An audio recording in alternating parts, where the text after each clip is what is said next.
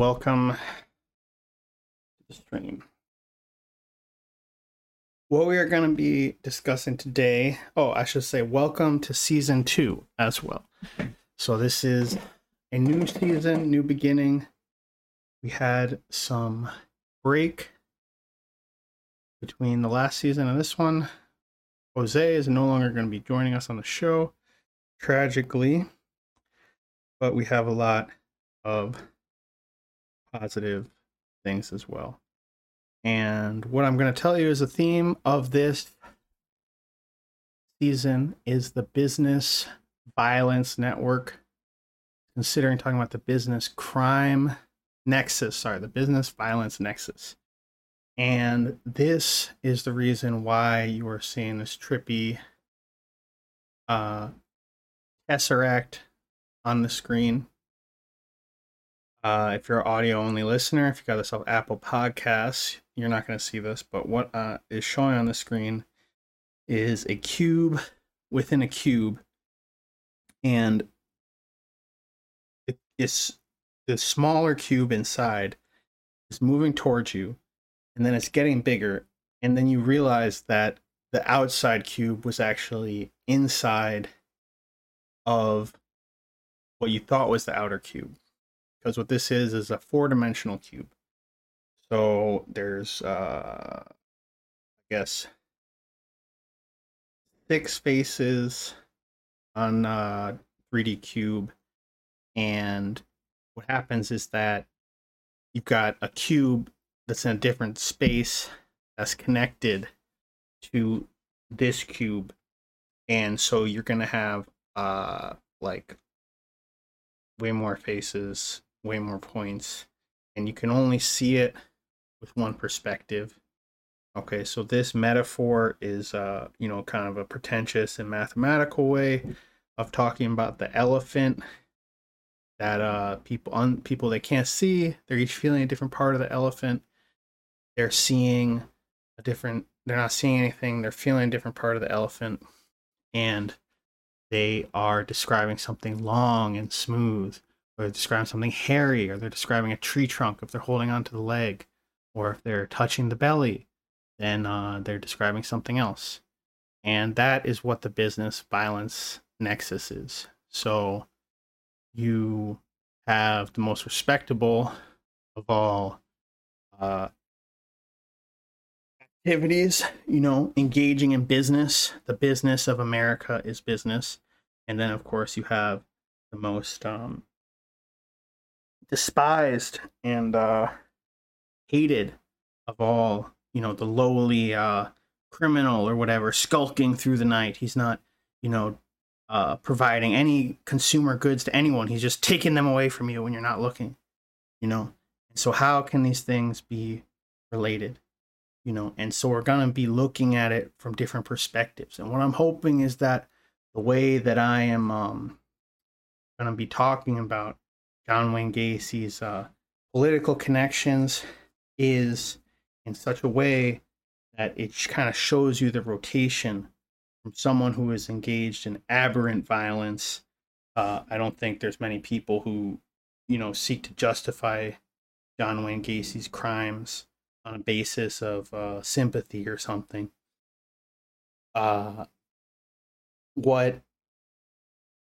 What you would see is like this totally aberrant individual who belongs, who's just seen as like the pinnacle of someone who needs to be punished and contained. I think the people say that, this is a guy the death penalty was made for or whatever. And but what I'm going to be highlighting is his groundedness in the community, the many people who worked with him in a business relationship or in the Democratic Party without really questioning, and how do these things, reconcile? And basically the idea is that there's a business violence nexus, that business requires violence, either, because of the tendency towards monopoly that in imperialism, highest phase of capitalism, Lenin talks about, you see that businesses compete, and then violence becomes a part of that competition. And he said something about, we talked previously about the newspaper war in Chicago, the shooting war between competing newspapers, and there's also Lennon talked about how basically cartels will try to keep people out of business with violence. Think about extorting small businesses. This is something that happens to businesses, is that they get extorted and they need protection, and the person extorting them protects them, or they have to seek someone else to protect them. And so this is a bit of a roundabout introduction, because it's very hard to talk about a totally aberrant person, try to make them seem normal. Many people view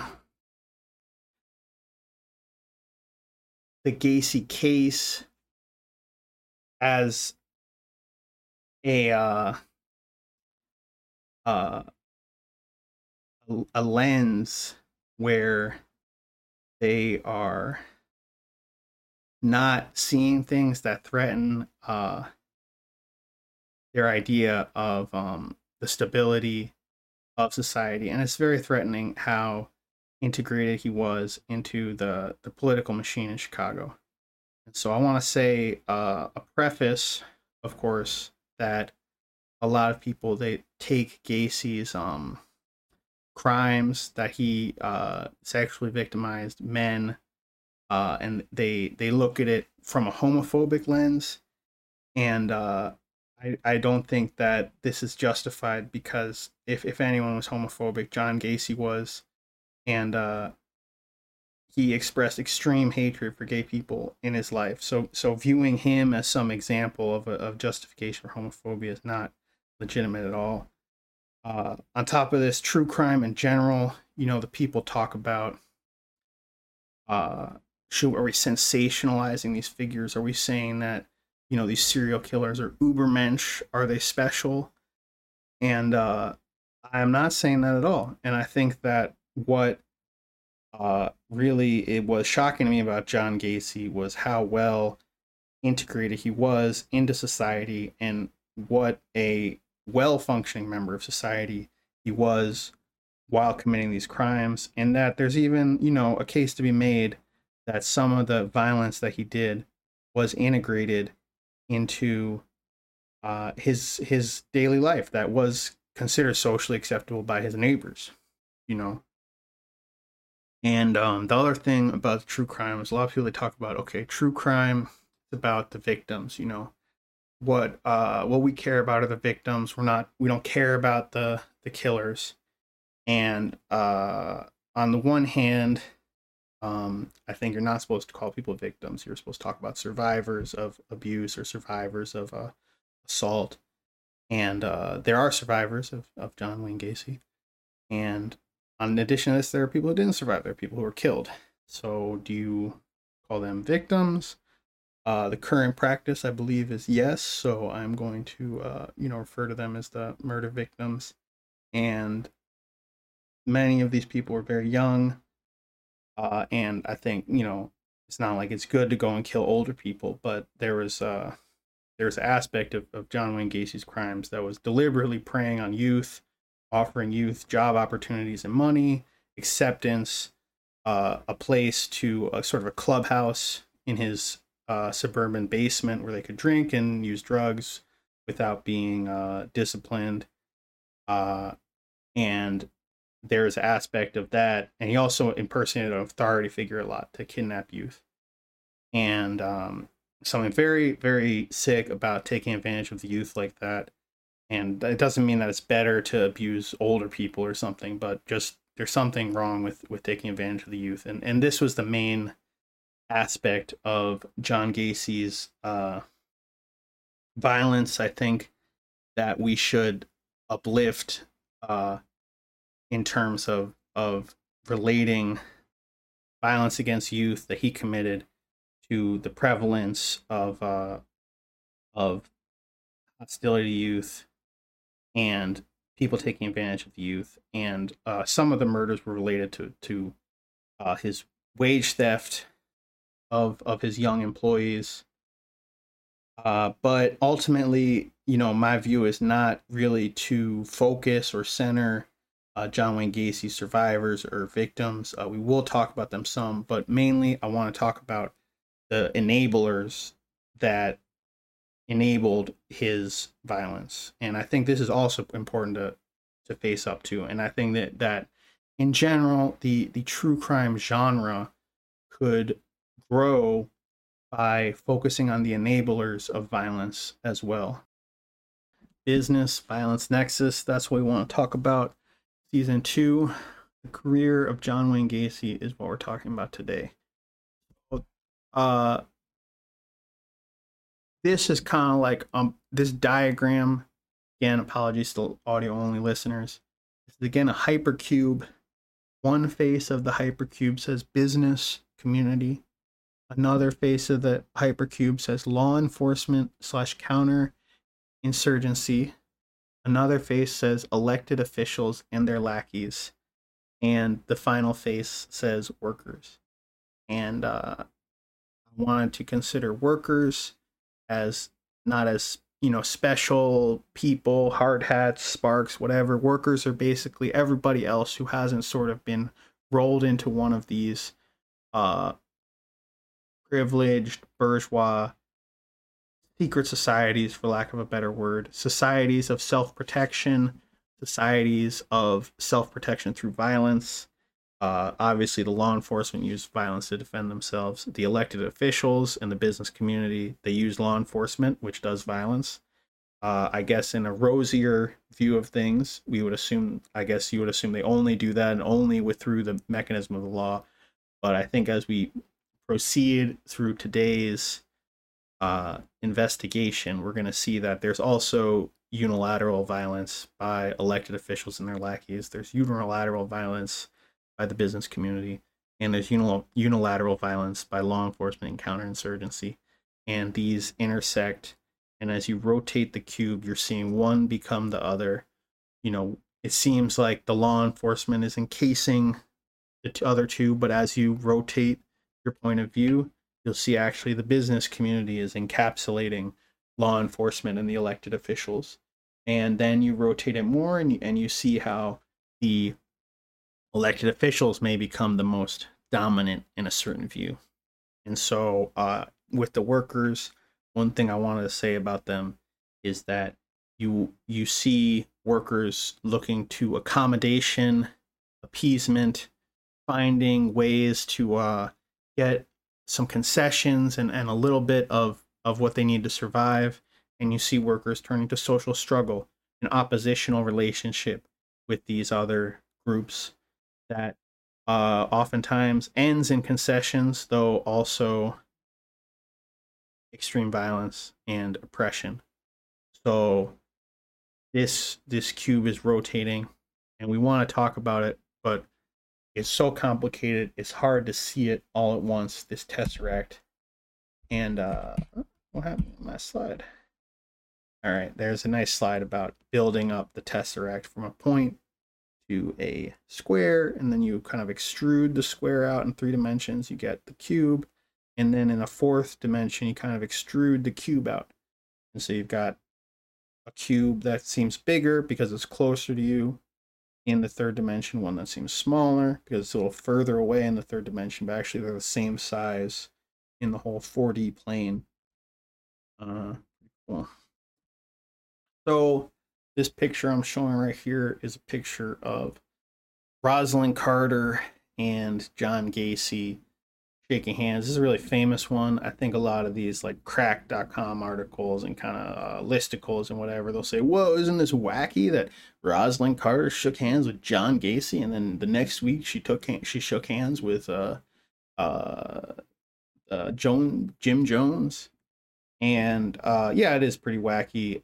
Some of them get into the fact that the Secret Service cleared this interaction, even though John Wayne Gacy did have a violent criminal record from Iowa at this point for rape of a under 18 young man. Content warning also to be aware there. I have avoided most of the descriptions of sexual assault or crimes, but in the middle we're going to discuss Jeffrey Rignall and how Gacy kidnapped him, and how it was very obvious, and how the police pretty much ignored it, and Gacy enjoyed a shocking amount of impunity inside of Cook County. So that's something to get out of the way. That yeah, we're talking about a serial killer. I'm not going to be talking about his sex acts that he committed directly. I'm going to talk about that as little as possible, but there will be some traumatic aspects, particularly once we get to the Jeffrey Rignall section. But yeah, this picture, Secret Service cleared him. That's pretty weird. The other thing is that Rosalind Carter came to Chicago to make nice with the Chicago Machine, and I believe this photo was from when Daley was alive, and she came to Chicago to make nice with Daley, who was sort of a kingmaker and a power broker in the National Democratic Party. Mayor Daley was a bad guy in some ways. His career has sort of a duplicate or a double, you know, a kind of a Gacy is almost his double or something like that, because they both were kind of shy white ethnics who clawed their way to the top through some cunning, but mostly viciousness and deal making. Daley clearly more together. Daley presided over the assassination of Fred Hampton. He would have been, he set up John Burgess. He set up, who was a cop who went around murdering people. He was a member, I think we said in our Chicago Race Riot episode, he was in the Hamburg Club that went and did a pogrom against black people in the 1920s. So he would have been like 20 years old when that happened. Daley was a really bad guy. When Martin Luther King was killed, he gave a shoot to kill order and a shoot to maim, like if you that the police should shoot any black person who is suspected of looting. They should shoot to maim, quote unquote, and then anyone suspected of arson, shoot to kill. So Daley was a real scumbag and horrible for humanity. He slapped his name on all kind of architecture that business people made a fortune building through skimming, that has kind of turned Chicago into this super car dependent city of concrete boxes. That being said, though, he was the undisputed king of the Democratic machine. The reason Rosalind Carter was here was to make nice with him. Here's Blanditch, who was shaking hands with John Wayne Gacy in this picture. Blanditch, after Daley died, became the successor after sort of a struggle of politicos within the Democratic City Council. So they kind of picked him to be the successor of Daley, kind of an interim guy. And this is this picture, you know, you want to see the picture of Daley shaking hands with Gacy. As far as I can tell, it's not out there. But this is also like an interesting picture. I would say maybe more interesting than the Rosalind Carter one, because here this guy is at a in a flux, right? Power flux. He's the interim guy. He's trying to, you know, consolidate power or get something out of it, I guess. So, and here he is shaking hands with Gacy at this time. So here we are, you know, we after all the blathering, hopefully I try to keep the chit chat to 10 minutes or less. I like to get to the point, you know. When I'm listening to podcasts, I like to see him get to the point. But the point is that John Gacy was a precinct captain. And this means what exactly? We are gonna refer to Mike Royko to kind of explain how this worked. But basically, this is kind of like the jumping off point for mapping the network of Democratic Party officials. And I should say also that, you know, in Illinois, the Democratic Party is extremely reactionary. They're extremely pro-police and, you know, historically white supremacist, against integrating housing. It's one of the worst, you know, when Daley was, I think Martin Luther King said something about Chicago was more vicious than the South. I think at the '68 convention in Mike Royko's book, they talked about Daley honoring Bull Connor by either shaking his hand on stage or letting him give a special keynote address. But the Democrat Chicago is a Democratic Party fiefdom. That doesn't mean that like the Republican Party is better, or where the Republicans are in charge, that it's exactly the same. It's just they're the ones who boss this area, and they have a whole apparatus set up to do it. And it's the fact that when you see how the Democratic Party behaves locally on local issues, that they are actually in charge of deciding. They're as reactionary, as cruel to black people, Mexicans, Puerto Ricans, to poor people, as penny pinching, as ableist as the Republicans are, where they're in control. And really, it's just sort of a kind of like the tendency to monopoly or whatever, that you get one party that is kind of the boss of an area, and they grease the wheels of capital, and they kind of make the decisions on in the situations where capitalists would be fighting with each other or competing in a way that threatened the stability of the whole system. And then in other areas, the Republicans do that. But John Gacy was a precinct captain. That means that at a polling site, he was basically in charge of turning out the vote. And what typically happens in a machine ward is that you got a list of all the supporters in the area, and you check them off, each of them, as they show up to the polls. I was actually a precinct captain. I'm not going to talk too much about my personal life, but I didn't have this ward list or whatever. I didn't have all the kind of apparatus that a machine captain did. Some of the machine captains did show up with this stuff. And I sort of saw they greeted like every single person that voted. They like talked to them and shared some personal bonhomie with them.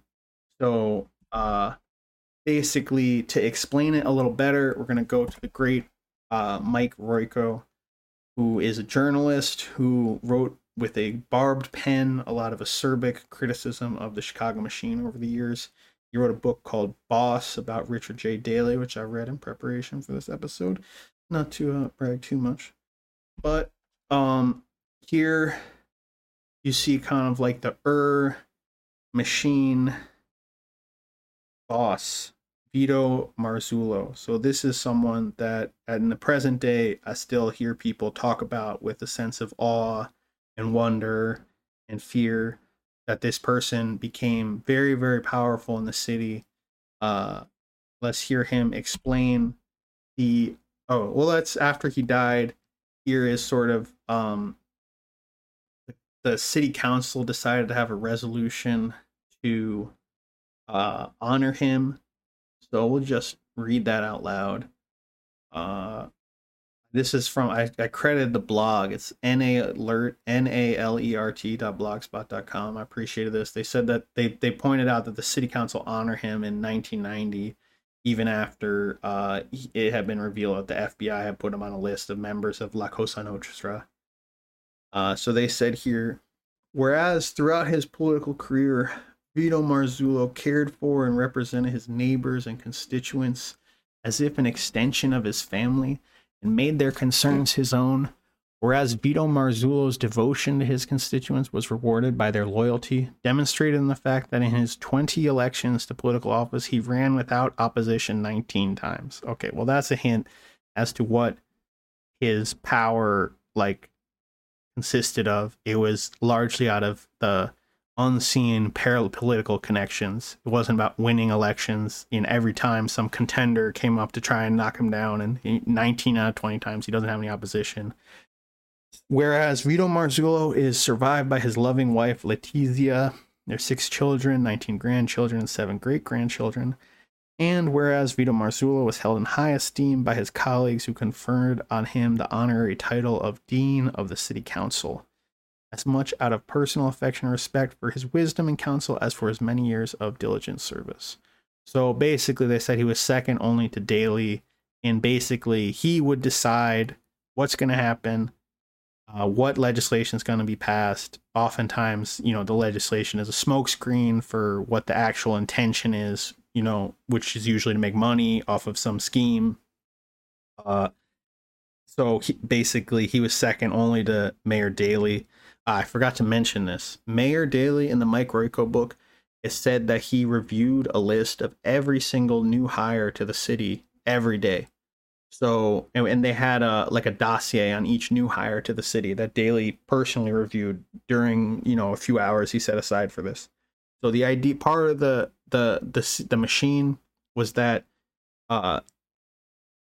if you wanted to work for the city at this time, and it's changed a bit now, it seems more like it's a lot more independent contractors and stuff working for the city, but you can see it reflected in how they try to crush the teachers union and crush various public sector things, privatize things, and get independent contractors in to replace these kind of lifelong workers. But basically, there's kind of job to get a job at all, you've got to vote for the machine, and you've got to be not on the shit list of Mayor Daley, who's going over all the hires, to get a sweetheart job.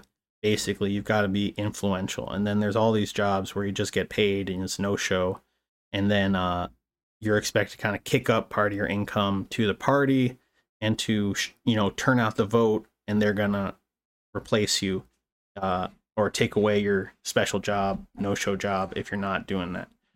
So the people of the city of Chicago, this is from the legislation again, are grateful for the good fortune of having been enriched by the hard work, humor, and dedication which were the hallmarks of Vito Marzullo's public service. Now, therefore, be it resolved, honor the life, mourn his passing. Alderman Solis moved to suspend the rules temporarily to permit immediate consideration of an action upon the foregoing proposed resolution. So he was the alderman from Vito Marzullo's ward after Vito Marzullo. This, at the time Solis got elected, this was becoming a majority Mexican ward. Vito Marzullo was Italian. Alderman Solis has been disgraced by having his phone calls requesting Viagra from political cronies and business people. He was requesting recommendations for bordellos and Viagra and other things on the phone taps. For some reason, he's not currently in jail despite having had all this hoopla around him. Alderman Burke, seconded by Alderman Shaw, Solis, blah, blah, blah. Proposed resolution was adopted by a rising vote. So Burke is another real snake of the city council, who is, again, also supposed to be getting prosecuted. Somehow that didn't work out. I think sort of related to COVID. And so this Vito Marzullo kind of was very eloquent and concise, but spoke in a very down-to-earth way. We lost some slides. We lost the slide where we talk about Mike Royko describes Vito Marzullo in a passage that he would have a judge walk behind him like 2 steps when he was walking around, and then the judge would come up and open the door for him and stuff. And this was a judge that he put on the bench. So that's like pretty wild. It's kind of like medieval or whatever. There's something a little bit special about Chicago, that it seems like everything is more in flux, and so that people do kind of fall back on these medieval rights and privileges and norms. It seems like people are always fighting to preserve norms that of their regular people, the right to do certain things. Calling dibs on your parking spot is one example, a particularly antisocial one, but there's other stuff that's like that, kind of pushing the limits as a honorable thing to do to preserve those rights for your neighbors and people in your similar social position. You see things changing a lot, very rapidly in the city, and power, the struggle for power is very out in the open. And I think that this aspect leads to doing stuff like having a judge walk behind you like you're page or vassal or whatever. So what he just said about his political power, I got an assistant state's attorney and I got an assistant attorney general. I got an electrical inspector at $12,000 a year.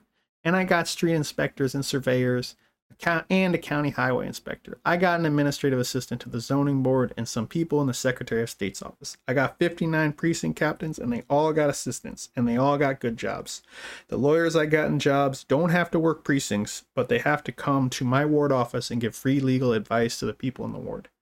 So yeah, let me go back and kind of reiterate maybe what I was saying less clearly earlier, that the machine is basically daily at the top. Then are the ward committeemen. The ward committeemen are for all the wards in Chicago. I think it's something like 50 or to 100. Probably gonna get roasted for not knowing.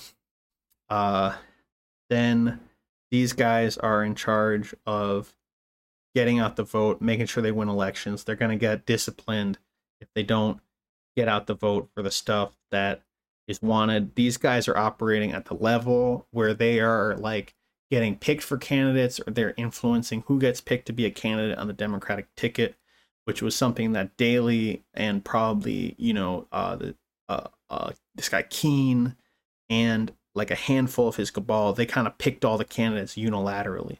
And this was sort of how they exercised power.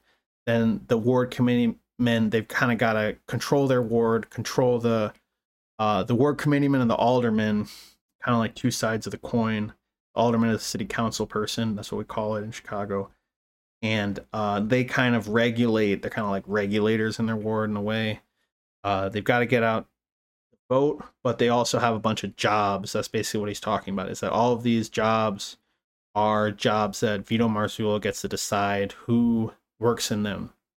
And he wants to reward people who bring out votes for the Democrats, people who are, I'm going to say, making money in a way that's beneficial to his associates, whether, of illegal or clandestine or open or gray market or black market. It could be any combination of those things. Openly defying the law, clandestinely following it even. Who knows? But basically what he's saying is that all of his precinct captains, they have assistants to help them because they're working on doing stuff every day, like thinking about what's going on in the ward and how can they manipulate it to their advantage. There's like a anecdote I remember hearing in college class, I think, about a shaman in the Amazon. And he said like his whole job was tripping and thinking about what's going on in the jungle and trying to control it.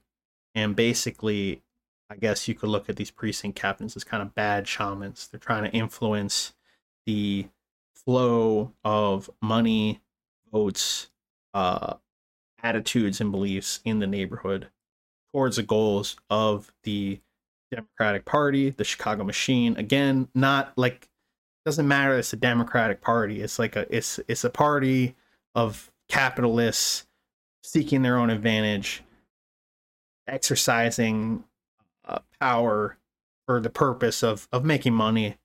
In some ways friendly to business unions, but not even really over time. So let's see now. Hopefully you have an idea in some respects of what the Chicago machine is like. The ward committeeman is very powerful. They're the bad shaman. They're thinking about what are people thinking about in my neighborhood and how can I control them. So we want to, Mike Royko in his book said something like there are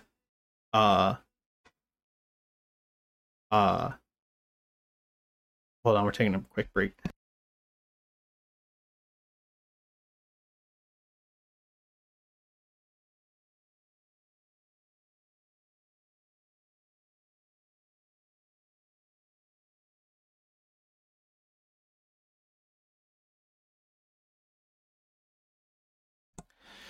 All right, we just took a little break there. Yeah, right here I have the same kind of House resolution honoring Robert Martwick when he's retiring. I think Marzullo died in the saddle. That's probably something that'd be good to fact check. But basically, what are they saying here? And why are we reading it? So Robert Martwick was John Gacy's ward committeeman. Mike Royko said in his book that if you're from a weak ward that Daley doesn't care about, he's not going to reward you at all. You're not going to, he said something about the ward committeeman is supposed to write a letter. If you want to go and be a candidate for a judge, you're supposed to write a letter to the Democratic Party endorsing you. And he told a story about a ward committeeman from a weak ward. He said, you want me to write a letter for you? I'm trying to become a judge and I can't get anywhere because the Democratic machine doesn't care about me. So essentially, we want to assess the blue-pilled ideology is that Gacy was just a self-promoter.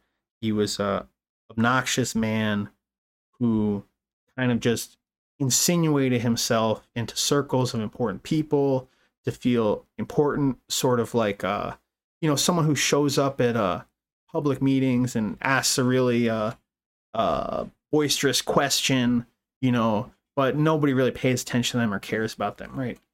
And so the first problem with that is he's got the title. He's a precinct captain. So why is Robert Martwick going to make him a precinct captain if he's just some blowhard that nobody cares about?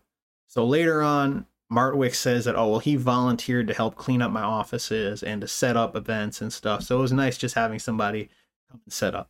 But being a precinct captain is not just like a labor of love. It's a very lucrative position in certain wards. And we want to know if Gacy was a precinct captain who had juice, who had clout, who was basically someone who was in with these people in a meaningful way, or if he was just a blowhard and a braggart who liked to feel important. And they just kind of played along with him because I guess he was willing to volunteer. And then, you put that together with he did all the murders in his spare time, and he hid it from everyone because nobody wanted to really be cool with him or get to know him because he was such a loser. So you kind of get this very reductive muck. It's not the hypercube. We want the hypercube. Okay, we want to see this thing rotating. We're seeing the connections. We're seeing it clearly. Okay, we're the good shaman. We're seeing the evil forces at work clearly. Just seeing some muck of this guy's a loser and nobody knew he was a murderer. So they just played along out of a general spirit of being nice. That is the prevailing quality in our society. That's not a very realistic picture of life in Chicago or in the United States, or unfortunately probably about in most of this world nowadays. A lot of it's about money and power, not so much about taking advantage of people's kindness. Occasionally aberrant individuals do that, whereas most people are just enjoying each other's kindness. That's not really how life works. So short story long, we want to know how much juice Robert Martwick had. Because if Robert Martwick, the ward committeeman, had juice, that means that being Robert Martwick's precinct captain meant that you had some juice of a sort.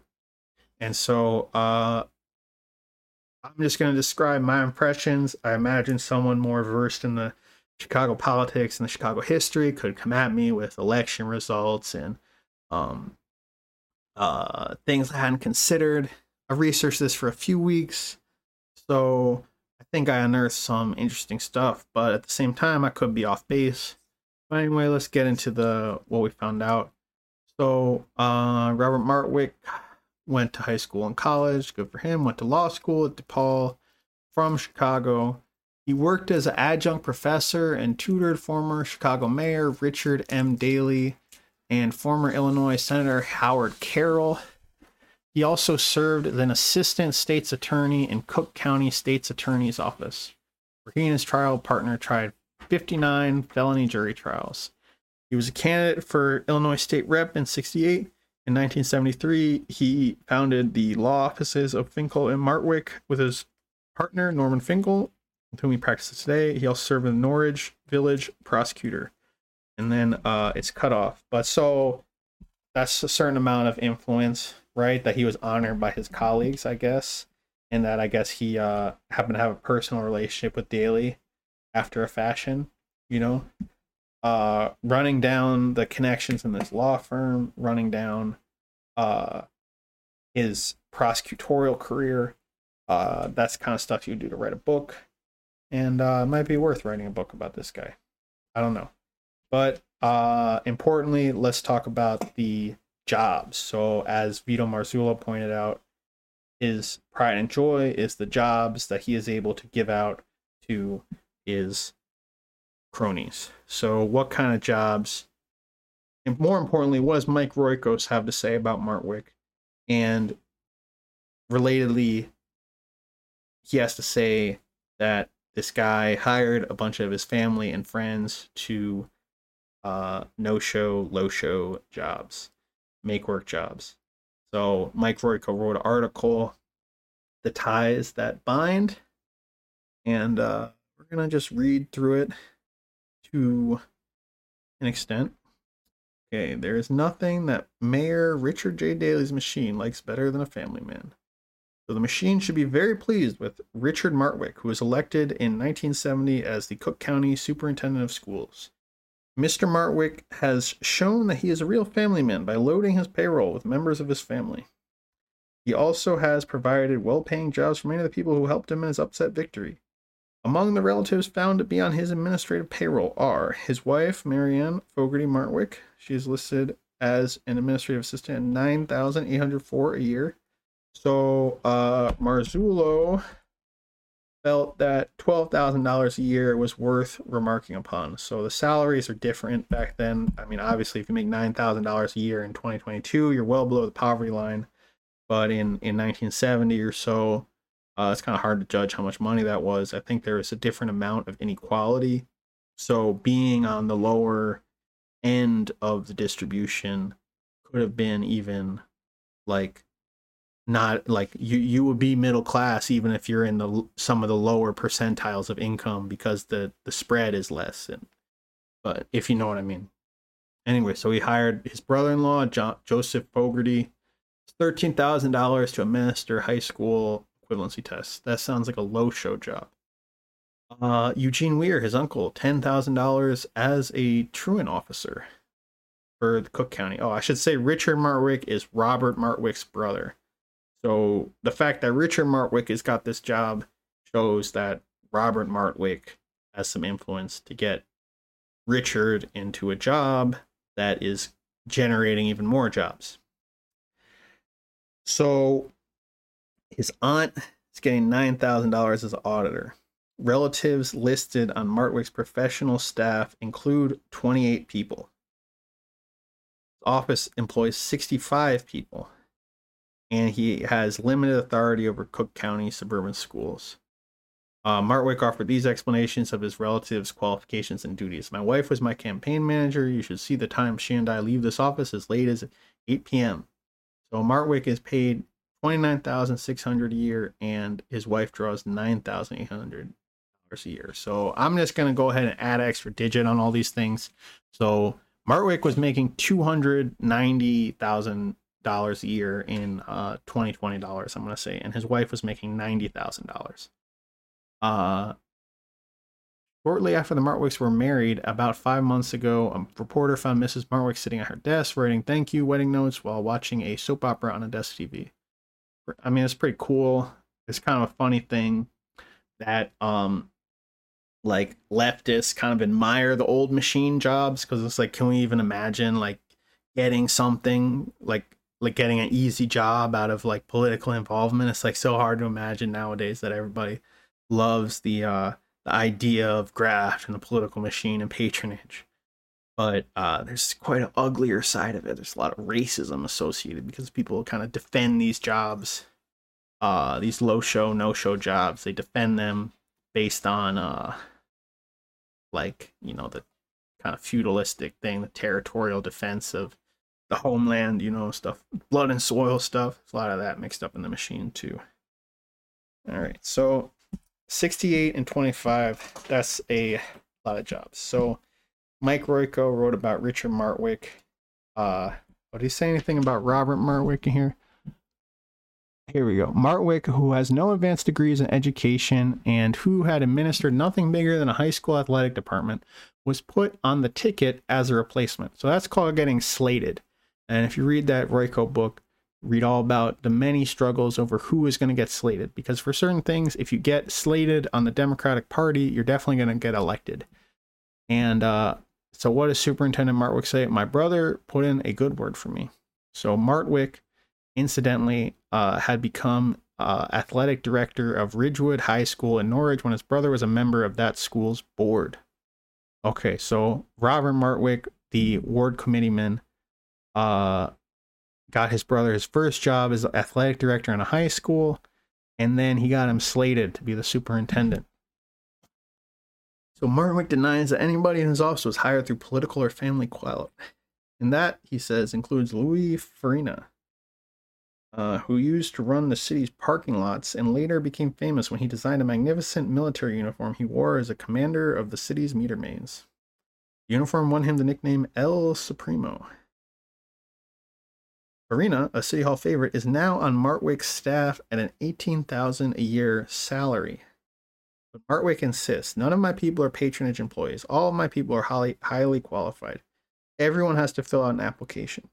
It is good that all of these friends and relations happen to be highly qualified, and their applications were accepted by Martwick. Now they can see each other every day. People shouldn't wait until funerals and weddings to have family reunions. Pretty funny. It's pretty dry, acerbic wit of the great Mike Royko. I think he kind of comes at it from this kind of liberal reformer perspective that, oh, well, all the people in the jobs, they should be professionals. And, you know, I think with hindsight, we realize that professionalizing these patronage jobs led to bad outcomes, like that now there's a CEO of CPS instead of a superintendent, and their whole shtick is cutting jobs, you know. So you can't really imagine, like, being professional. What does it mean to be professional? Like, it means that you're working really hard at some goal and achieving it. Okay, well, the goal is what? Money.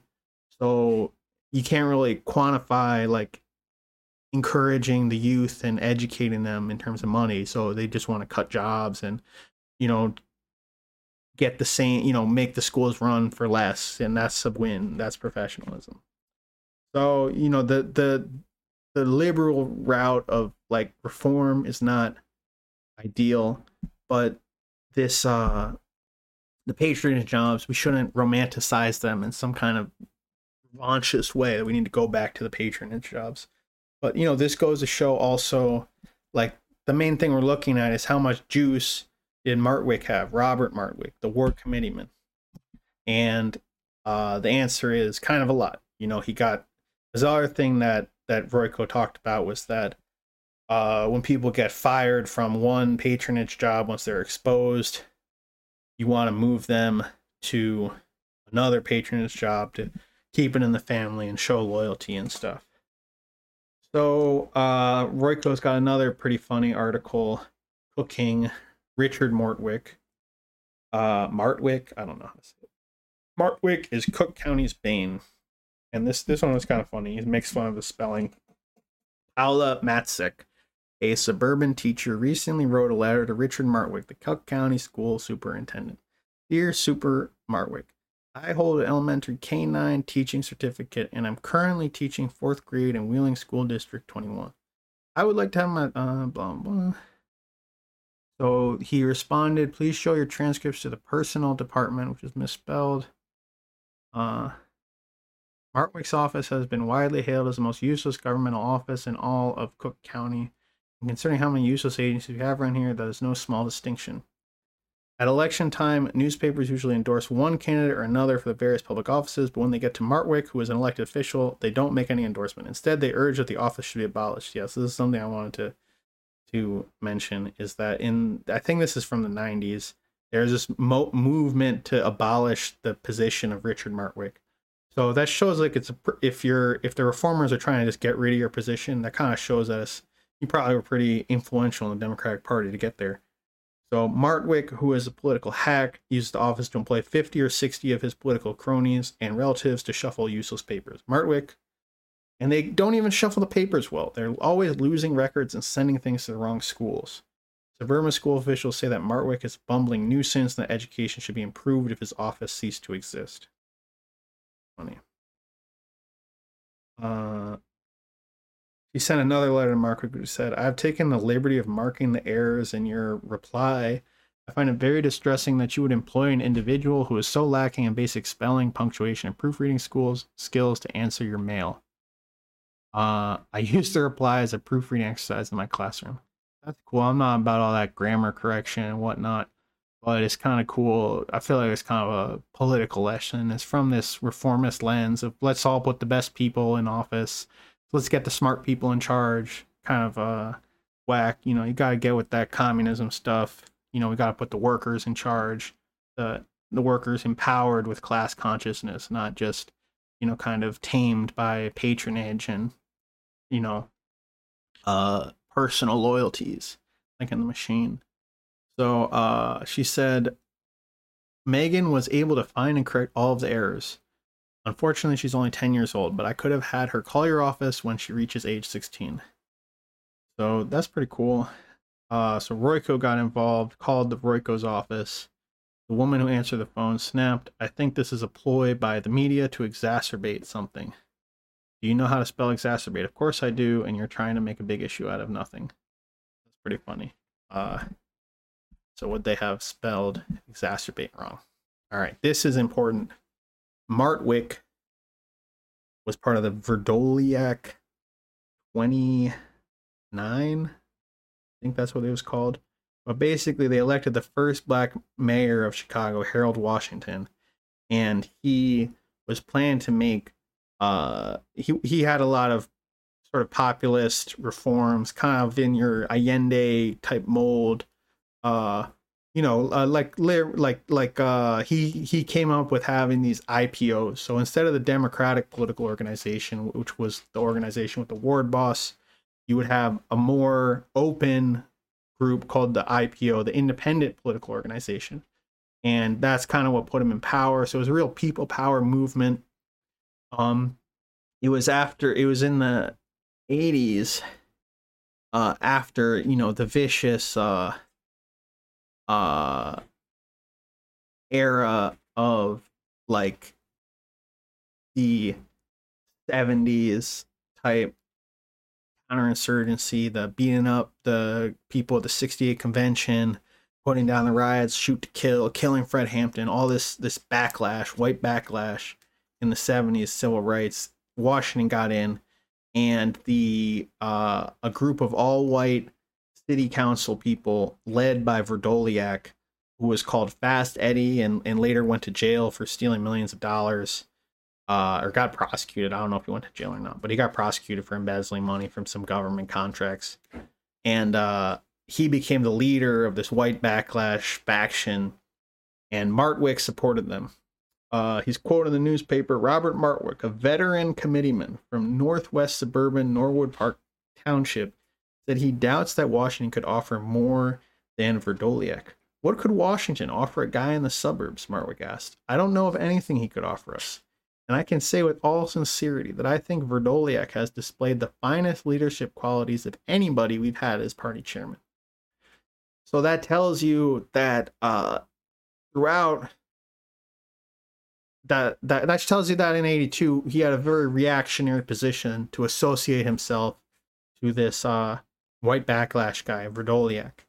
And like I said, we're on the hypercube. We're looking at the political, and it's not all political. It's more like that these groupings of people, they spread outwards just from the politician to business people to law enforcement to social trends. And basically aligning with this guy, it kind of shows that you're like a white backlash Chicago guy, and that you're in with this, you know.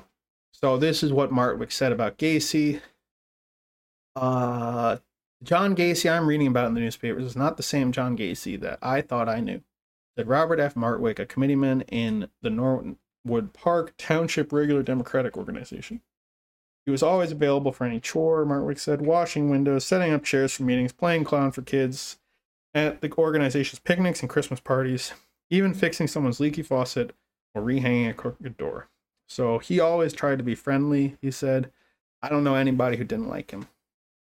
So this is the line that you get about Gacy's political position, is that he was a wannabe, he was a people pleaser, he just went and kissed asses, and people humored him.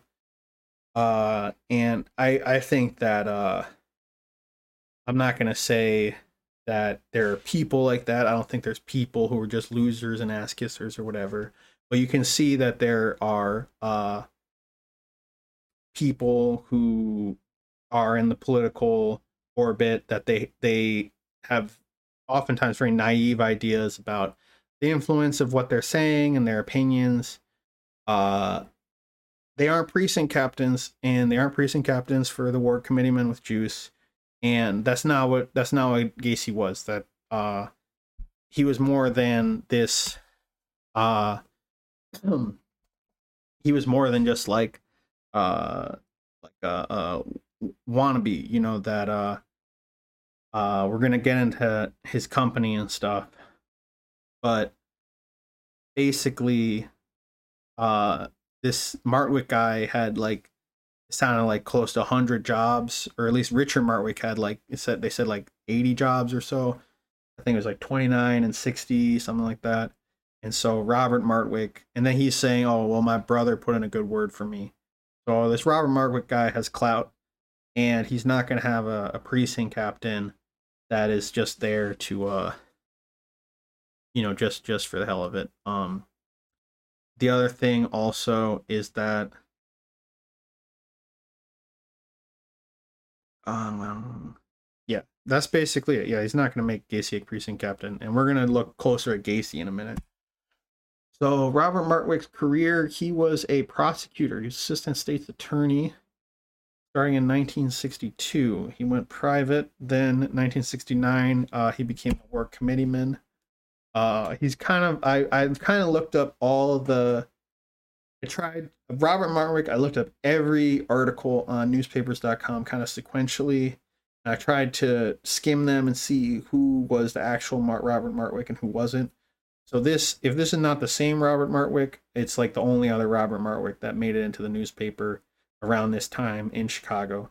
So a Dog Obedience Act will be presented by Robert Martwick and Stuart Trader, and a musical combo from York Community High. So there's a few articles about how Robert Martwick was really into dog shows and dog training.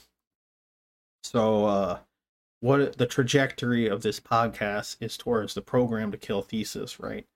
That you know, they're hypnotizing these serial killers and winding them up, and then they are carrying out murders with political and economic benefits to their masters, in addition to being very psychologically accused. I mean, you know, Gacy wasn't a nice guy. He was real homophobic and real cruel and bullying in the descriptions of his violence. You see that even with some people that were able to subdue him, you could see that he's a cruel man, you know. So I'm not trying to pat him on the back, but you know, here's this guy Robert Martwick into dog obedience, you know, kind of a hypnosis vibe there. Just putting that out there. That's a part of the hypercube. I wish I would have introduced it a little differently. I liked how the Return of the Repressed guy gets very philosophical and evocative in his introductions. But I meant to say something about, can we really, like, we can't like, you know, there's all these dots, there's all these points of data that are part of the hypercube of the business violence nexus. And some of them, it's hard to tell if it's noise or signal or what. But this guy was training dogs. It got on the newspaper about it. Kind of interesting. So another thing that was kind of interesting, sort of more of this evocative vibes-based stuff. He, as a defense attorney, before he got into the politics, got quoted in this article about introducing cameras into squad cars. Pretty big technological development in the 60s, between 62 and 69. I wish I had all the dates of this article. I'm working on my podcasting setup. I want to get all the, like, probably need another monitor or something. But it says he is giving a kind of uh, a defense attorney's take on cameras in squad cars. That's sort of splitting the baby or whatever. A defendant has to affirmatively give his consent, Martwick said. Tapes also could create a carnival atmosphere in the courtroom. However, there are instances where a videotape actually would help the defendant, such as when there is a question as to whether he actually violated the law. So he's giving the defense attorney's perspective. I would say overall, this quote is in support of the cameras in squad cars, and his objections are kind of quaint. For instance, the defendant has to consent to being filmed by the squad car camera. Like, that idea is so funny nowadays that you would have to consent to police surveillance in this way. But I guess back then he was thinking that way as a defense attorney. But it seems like the fact that, so he's kind of leading with his questions and concerns, but then he's at the end, he's kind of consolidating that that maybe that cameras in the squad cars are a good idea. So this is, again, vibes based speculation, but maybe he has some positive relationship with the police or whatever, that he's commenting on new police technologies. And in an article that is probably kind of planted to get it introduced, and promote the idea. Kind of, that's how propaganda works, right? The police seed these articles to promote their new technologies. Yeah, I mean, that's about how it works. So he was a part of some very, very early propaganda. So now let's go to Gacy. So Martwick nominated Gacy for a position on the Norwood Park Township Street Lighting District. Gacy became secretary-treasurer. In 1975 and 1976, he filed ethics statements. Oh, this is from a book called The Man Who Killed Boys, Clifford Leindecker. I did most of my research here. I read Sullivan's book, and I read some of Amirante's book, some of Sullivan's book. I found this book had a lot of the big picture stuff and a lot of the facts that were very useful. And I think he did a lot of the research in newspapers. So there's a certain academic quality to it that helps you see, forgetting the ground. I felt it was very grounding in the basics of the story. But anyway, so his ethics statement, Gacy's ethics statement, disclosed that a sidewalk was installed by PDM, Painting, Decorating, Maintenance Contractors. That's Gacy's company that he owned. And he said I watched the Gacy tapes Netflix thing, and he said that it also stood for Polish Daily Maintenance, so he had a humorous name for it. I guess people teased him about being Polish in these political circles. So a sidewalk was installed by PDM for the Norwood Park Township Road and Bridge Department at a cost of $3,500.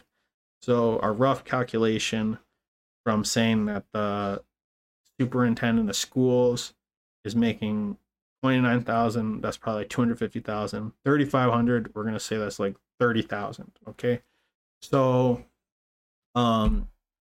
while police were preparing to scrutinize records, a former employee tipped them off to watch for evidence of kickbacks to contractors who referred remodeling jobs to PDM. He claimed Gacy padded his bills to finance the payoffs. So an employee of PDM says that Gacy was padding contracts. I don't know how much it costs to put in a sidewalk, whether that's a lot of money at that time, but I think this is like in the suburbs and stuff. This is a part of the political machine too. These getting contracts for your business and stuff. To me, this kind of says he's playing with the big boys. And even if they want to tease him a lot and denigrate him and treat him like a wannabe, maybe even in their minds they believed he was a wannabe. They gave him the money. He got cut in on the construction contract. Oh, another thing that he did was that he got the snow plow contract. Some of these newspaper articles talk about that. Oh, he volunteered to plow, but it's like a Chicago thing that you can get paid in the winter to plow the streets.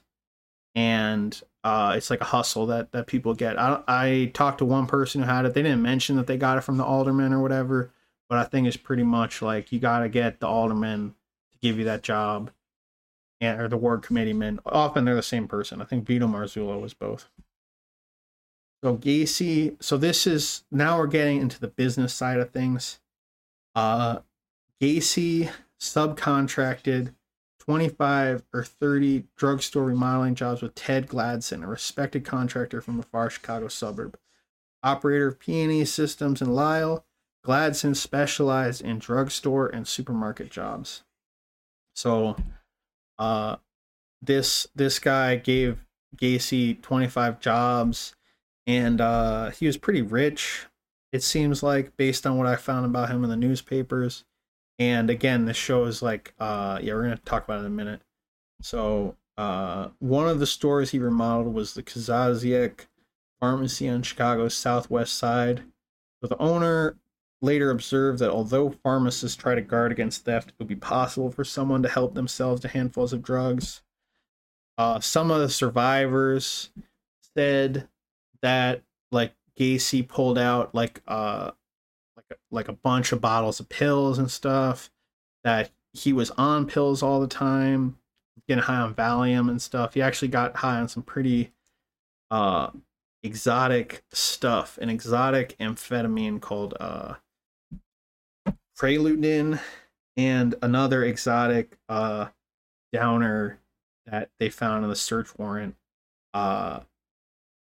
Anyway, yeah, he was getting drugs from these pharmacy jobs too, in addition to whatever money he was making. What's it say here? Gacy jobs traced for linked to victims. So here in the newspaper, it says that Ted Gladson, P&E Systems in Lisle, he talked to the investigators about the employees that he referred to Gacy. And there's a question about youths lured to Gacy's house with offers of jobs and marijuana and Valium. One of the pharmacists, he told his attorney that one of the pharmacists that he worked with, and that where a youth disappeared from that pharmacy, an employee of the pharmacy disappeared, and they think Gacy killed him. He said that, oh, well, the pharmacist was talking to me about some marijuana and getting some marijuana. So I don't know if that's just Gacy's bullshit. I'm not trying to slander people or whatever, especially people who are alive. This was something that Gacy told Sam Amirante, and Amirante put in his book, so sue him. So Gacy's house was searched. Among the items found were jars of pills containing powerful drugs, most of which cannot be obtained legally without a prescription. So again, the exotic amphetamines and the exotic benzos. Not there was another hypnotic, which was like a very exotic barbiturate. I think they call it Tapes, but now it has a different name now. The attempt by investigators, questions used sent by Gladson to work for Gacy as part of an effort to learn everything possible about Gacy in preparation for the murder trial. In addition, the Illinois Department of Law Enforcement, acting at the request of the Cook County State's Attorney, has sent 2 agents to Waterloo, Iowa. Yes, that's where he was in the JCs. So other agents will attempt to collect information about Gacy in Springfield, where he lived for about 2 years. Yeah, so he was in Springfield, Illinois, too. Unfortunately, we're not going to get to today. I think we're going to have a follow-up episode about Gacy, as loath as I am to not move on. So this guy, Ted Gladson, went to his peer. Again, this is the same kind of situation where looking through the newspapers, it's possible there could be multiple Ted Gladsons. But this Ted Gladson was the president of PE Systems, so this is the same one. He's going to pharmacist conventions, and he is talking about... that's very interesting here. It says, Pharmacy Management Seminar presented by Ted R. Gladson, president of PE Systems, a consulting firm. So that was interesting to me because they had referred to the company as like a contractor in the other book, like a renovation contractor. But here it says consultant firm. And Here we have Ted Gladson went to another pharmacy convention. I think this one was in the South. Discussed a study which showed that patients who discuss their medicine with the pharmacist have a greater chance of taking the medicine properly. Discussing prescriptions could avoid serious drug interactions, Gladson said, especially if the patient is receiving medicine from more than one physician. So this shows that he's kind of in politics in a way. He's kind of advocating for a bigger role for pharmacists in the medical community, which is something I think that is interesting to say the least. What does it mean? It kind of reminds me of this, like these the pharmacy company reps and stuff were going out and talking to doctors about prescribing more of the medicine. It's kind of got a vibe like that. And like I said, this guy gave remodeling jobs to Gacy.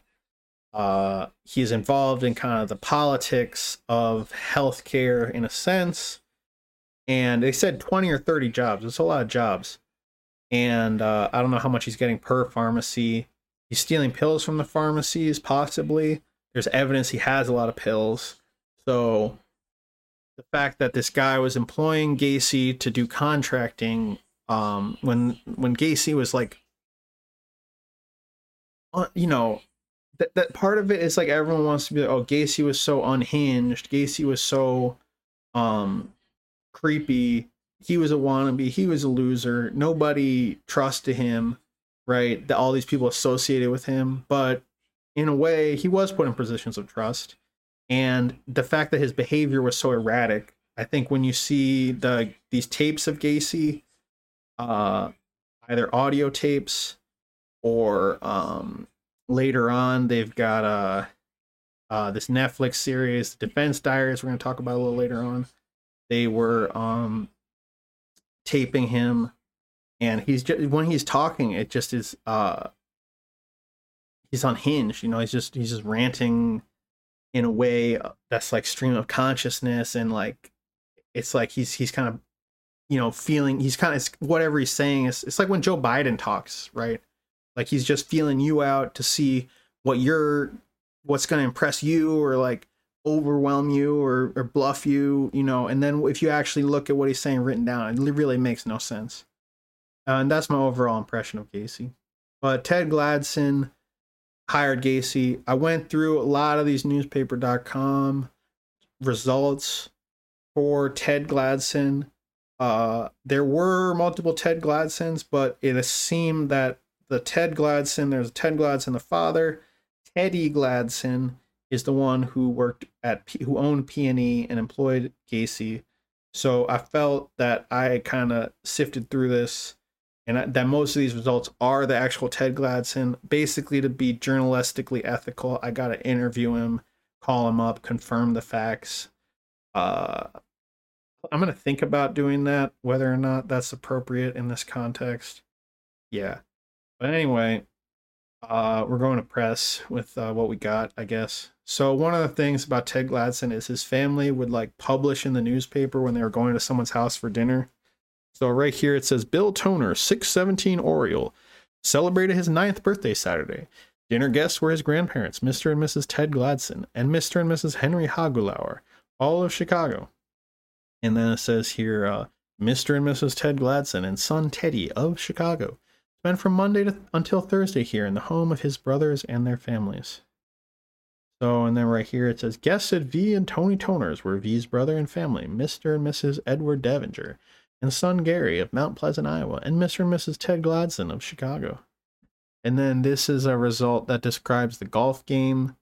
Harry Green won the 27-hole third flight with 162. Jim Rose, Terry Stith, and Ted Gladson tied for second with 184 totals. So what does that tell you? Like he's getting these articles written about his social life and sports games. It seems like this guy's pretty rich and kind of grew up rich and is affiliated with social circles where they're you know, kind of publishing. I mean, this is a thing rich people do. You know, I'm a son of some privilege. I'm gonna own up to that. You know, I'm not going to talk about my personal life too much. I don't think my parents were at this level where they got like, they went to dinner and they got in the newspaper. I think they kind of wanted to be there, basically. More like my grandparents wanted to be there, but weren't. Anyway, I'm not going to get into my personal life. Don't feel sad for me. You know, we're talking about program to kill and stuff. It's operational security. I can't talk too much about my personal life. I wish I could. V. Toner's brother, Ted Gladson of Chicago, arrived here after spending a week in Las Vegas, Nevada, to spend the day with V and the boys at 617 Oriole Lane. So they're getting repeatedly written up. All they did was come to dinner.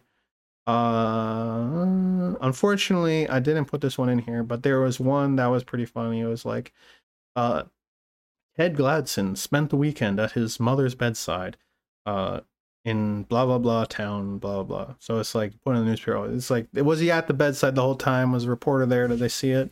But it's like kind of sentimental. It's a thing that rich white people do. I'm gonna call them what they are. They're WASPs, white Anglo-Saxon Protestants. I guess they could be Catholic, but they do this kind of thing. So, and it says right here, Lyle, 1973 Ohio Street, LaSalle National Trust trustee to Ted Gladson, November 8th, 1.25 million. So Lyle was put in the newspaper as the location of P&E Systems. I think, I don't remember the date on this one. I think it was in the 70s or so. But it seems like Teddy Gladson, now he's going by Ted Gladson. He got some money from his family, 1.25 million. And if you remember a minute ago, we were talking about $9,000 a year was a lot of money.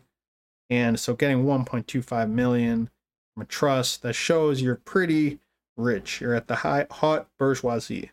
So this guy was associating with John Gacy. Yeah, he was just hiring him. He was hiring him, according to the newspaper, to do contracts, construction contracts. So you could imagine a rich guy, if he hires a construction contractor, then, you know, that guy's not gonna, he didn't like meet that guy from the country club or whatever. You know, there's some social mobility, but it when you put it all together, that this guy who's very rich is hiring Gacy.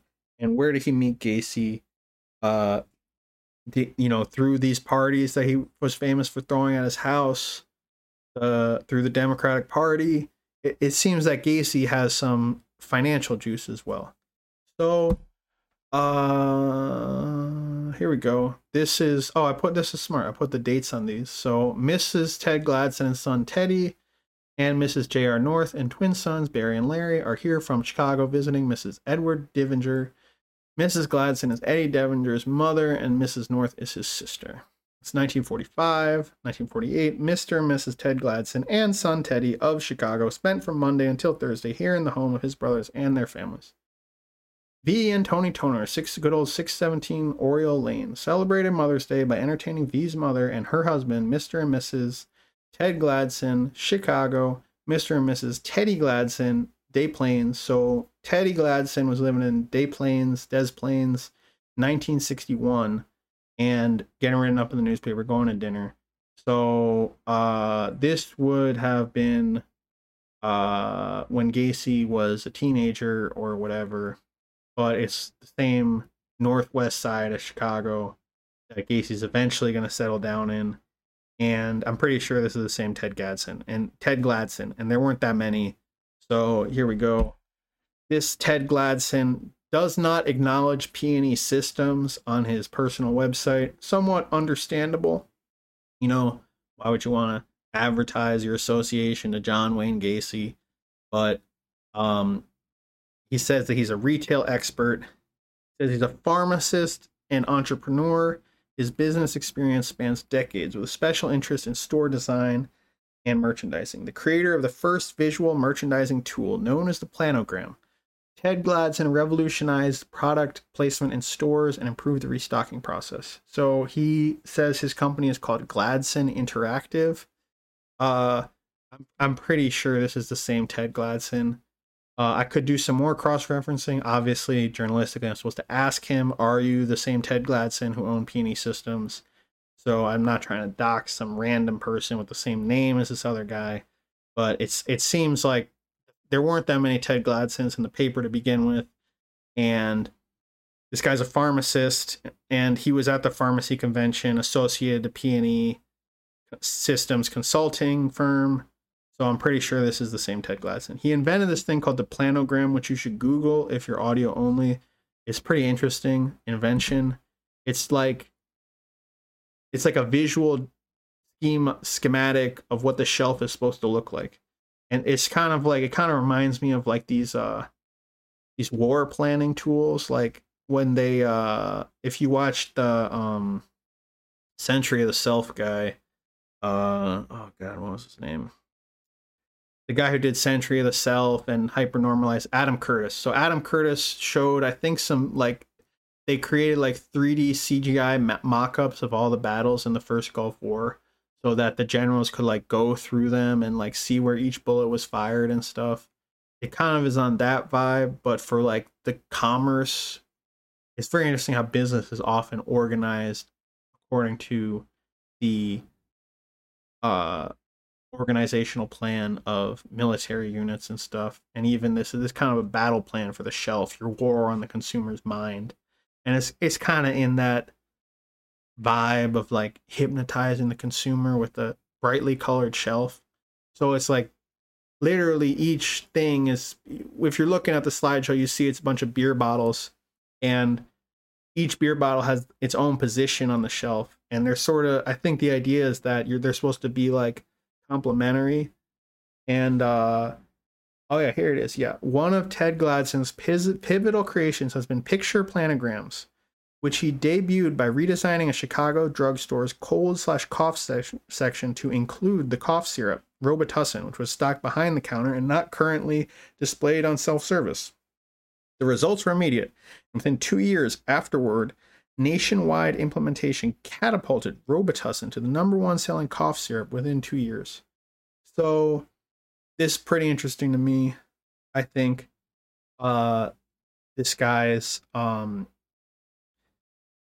business acumen, that this is the same guy who hired John Wayne Gacy. I'm like 99% sure. Like I said, I got to ask him to be 100% sure. But I'm not really like exactly a journalist, you know, and I don't know if I necessarily want to reach out. So I'm just thinking, I'm going to think about that. If you are angry at me, Mr. Gladson, you can reach out to me, and you know, I'll edit you out of this. If you don't want to be in this, I'll edit you out. But, you know, doesn't matter. You know, just complain and I'll back down. You know, I'm a big coward. Not trying to get in a pissing contest with the really rich guy from the Midwest. So this guy is a philanthropist as well. He supports the Wounded Warrior Project's Independence Program. So he's kind of got his own. It was kind of hard to find information about this. I was also researching Ted at the last minute. For some reason, the image that goes with the Wounded Warrior Project's Independence Program is a bunch of people in Brazilian army uniforms. Does the Wounded Warrior Project work with soldiers from Brazil? They got a Brazilian flag on their arm patch in his Medium article that he wrote. It said Ted Gladson spent nearly 35 years as the president of Gladson Interactive in Lisle, Illinois. So that's got to be P&E Systems. It said Lisle, Illinois. Yeah, I strongly am influenced by this information to believe this is the same. But like I said, it's basically allegedly, because I'm not slandering anyone. This is a website he wrote. He wrote Lisle, Illinois. The other newspaper article wrote Lisle, Illinois.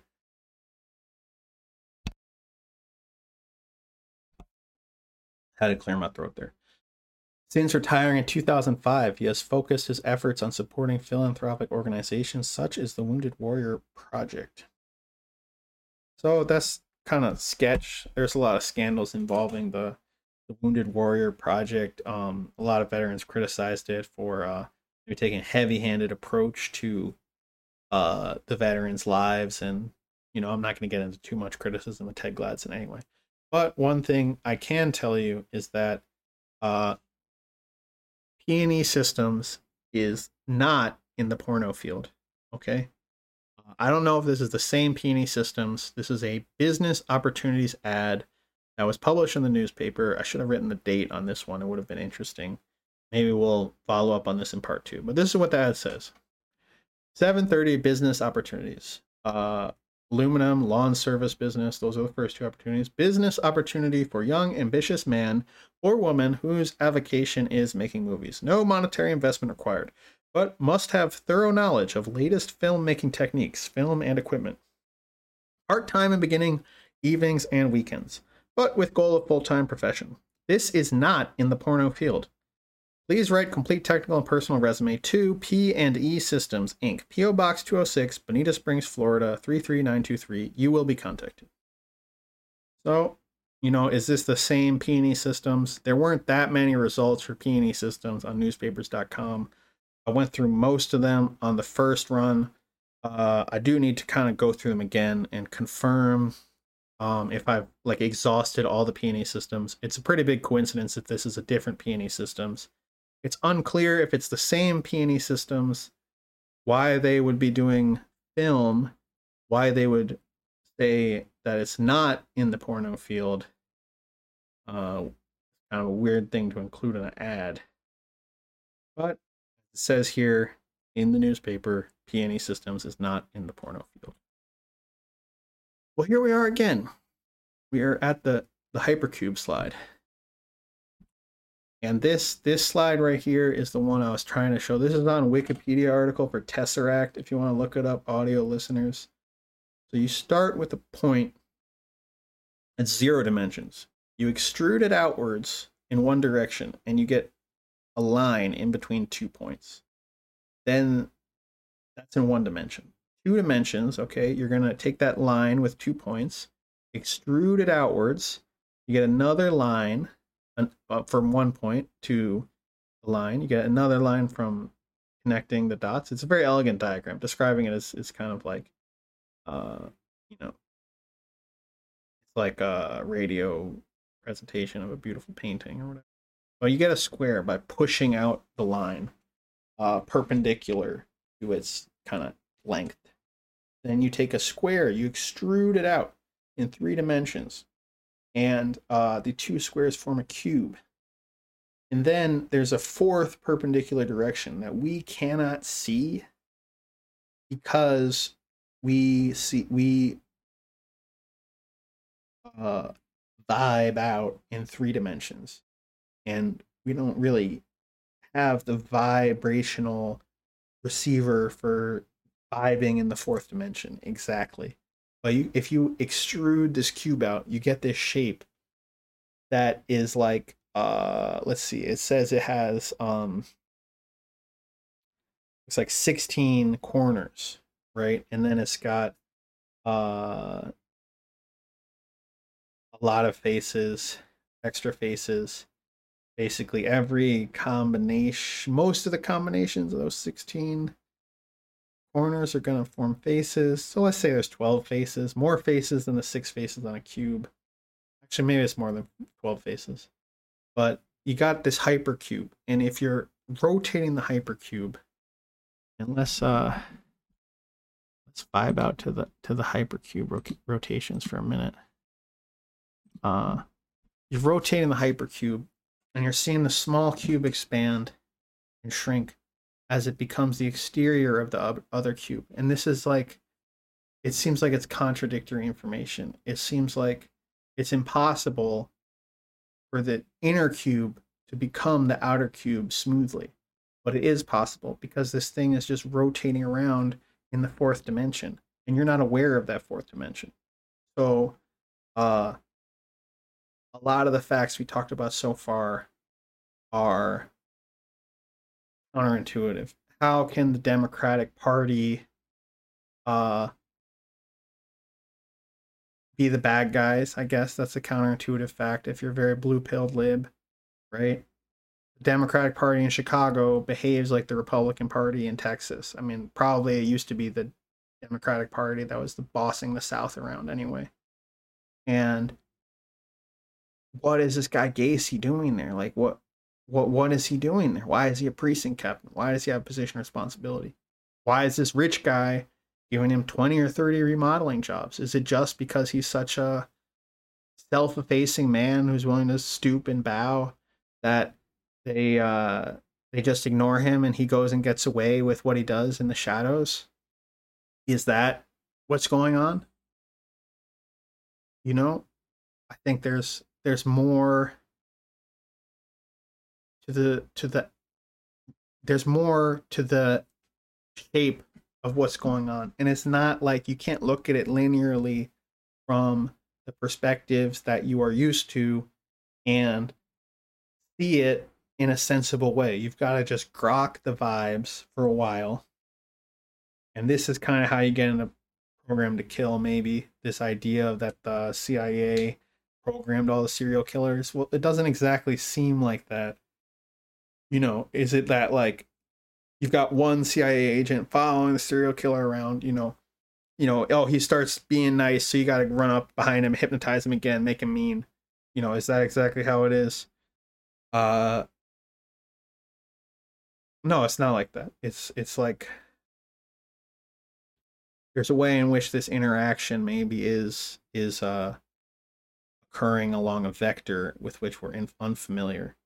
In fact, definitionally, almost it is. So, let's go back. Let's go back to the slideshow.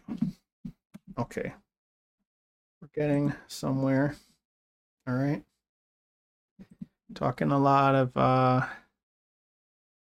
of shit right here. So let's get off this business trip. That's getting too far into the fourth dimension. I don't want to slander someone who has a lot of money and is still alive. So maybe next episode we'll do that after doing a lot more research. Maybe not. We won't be slandering no matter what. All right, let's talk about some more of Gacy's Chicago juice. So again, this is kind of why I praise this book. They got a lot of the episodes which are editorialized in the prosecutor's book, Terry Sullivan, and Amirante's book. Gacy introduced him. So this is an excerpt from the Man Who Killed Boys. Gacy introduced himself as a Democratic precinct captain when he approached Loop attorney James E. Noland with a young man who had been given a traffic ticket. Gacy explained that he often did favors for constituents, and during a subsequent 2-year period, he referred about 40 people. Several times, young men referred to Noland by Gacy appeared for one or more court hearings and then failed to show up at others. Gacy himself was arrested for speeding. Noland helped him obtain an acquittal. So this is cool that he went in the archives and found the court hearings and found the traces of these parapolitical events. Fixing a ticket, that's a parapolitical event. It's not acknowledged that you can just go find an attorney and they'll fix your ticket for you. Okay. Ticket fixing is also big business. This podcast was just pretty interesting. I think maybe the main character was a little bit more to the story than they let on. They kind of valorized this guy maybe a little too much. But Deep Cover Mobland was about a guy who was not just a ticket fixer. He was a fixer for much bigger crimes and was fixing trials on a much larger scale in Chicago in the must have been 70s, 80s, around the same time. And in 88, as part of Operation Greylord, I didn't have a chance to fact check this, but I think that Operation Greylord is the operation that this guy from the Deep Cover podcast was snitching in, possibly. But there's like a lot of operations like this in Chicago where they kind of like clean up the bottom layer of the corruption flow chart. They kind of sweep them up, and then in another 6 years they do the same thing again.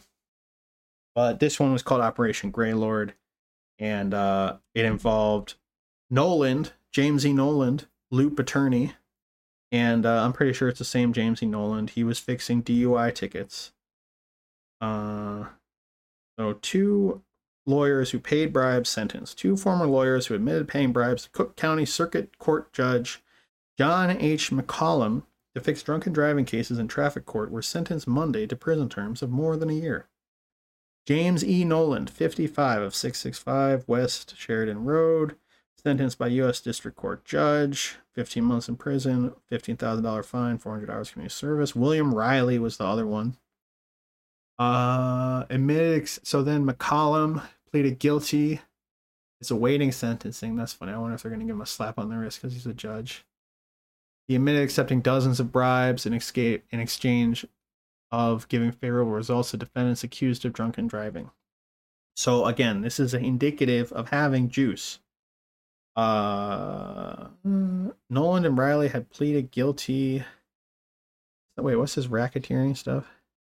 Nolan and Riley had pleaded guilty March 29 to 1 count each of racketeering, making a false statement to the Internal Revenue Service. Charges stem from their failure to report fee income paid in cash on their income taxes. Charges against Nolan, Riley, and McCollum resulted from the Operation Greylord investigation of corruption in the Cook County courts. 64 individuals have been charged.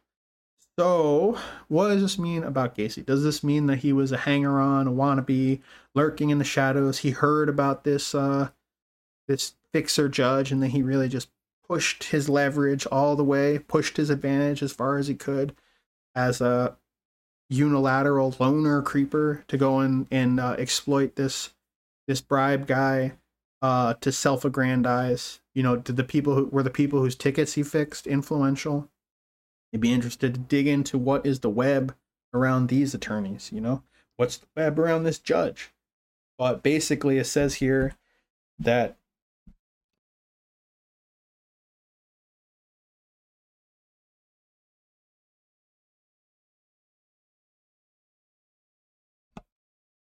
I had to clear my throat real quick. Okay. It says here that he referred 40 people. Okay, so it's a lot of people. 40 is a big number for people. Two's company, three's crowd, right? 40 crowd. And if he keeps funneling these people from his ward in to get their tickets fixed, one, that's probably going to get the attention of the precinct. I mean the ward committeeman, right? And two, maybe it's like he said he's doing favors for his constituents. Maybe that's helping him bring out the vote and stuff. So is this, you know? So it's like there's like an anti, yeah. So it's like this guy is got some clout, you know. And then this lawyer got busted in '88, which is gonna be Gacy was busted in '79. This lawyer was busted in this other operation that was basically Operation Greylord. I think it was like a liberal reform do-gooder thing. And it didn't come, it's not like, so this guy had some protection as well. So, you know, Gacy's integrated into many webs. So, yes. Oh, yeah. June 23rd, 87, Chicago Tribune. That's where this was published. And speaking of attorneys, okay, for the audio-only listener, I have a collage here of Gacy's defense attorney. His tweets are collaged here, kind of illustrating his persona. He is a conservative shithead on Twitter now. And he was a precinct captain with Gacy. He says in his book that Gacy was also a precinct captain. Gacy turned out more votes than him. He became Gacy's defense attorney. Then, after Gacy was given the death penalty, after the attempted insanity offense, he ran for Illinois State Senate and won. I think he won the first time he ran. Like I said, that I did to put this all together. I kind of went in, like, overboard with the research, and it's hard to fit it all together. And also, realized I wanted to get this episode out. So we're getting this episode out, and there's potentially going to be a follow-up. But I wanted to start off season 2. You know, I want to get OAS info back on the air. But let's read some of these tweets. It says, "Thank you for signing our petition. July 28th, 2020. This would be during the uprising associated with George Floyd." It says stopdefunding.com. So it's probably it's related to defunding the police, and I think it's not in support. "Look who's #1 bestseller in legal history. That's right. John Wayne Gacy. Defending a monster. ! So celebrating himself in his book. Retweeted Laura Ingram. "This is courage. That is a quote tweet of Dinesh D'Souza, and it's a whole girls soccer team kneeling to in kind of Colin Kaepernick style protest. One girl is, I guess I don't know what gender they are, but seems like they're probably conservative and identify as a girl. They're standing and holding their hand over their heart, pledging allegiance during the I don't know, national anthem, I guess, which they sing at soccer games now. So then she said, "I am not a worm. I will not kneel. I will not fly the swastika flag." That's what they had to say about uh, worshiping the American flag, staying on the feet while your teammates are kneeling. Since no one seems to remember D-Day, listen to the tribute to fallen heroes sung by. Remember, that's a collage, so part of it's cut off.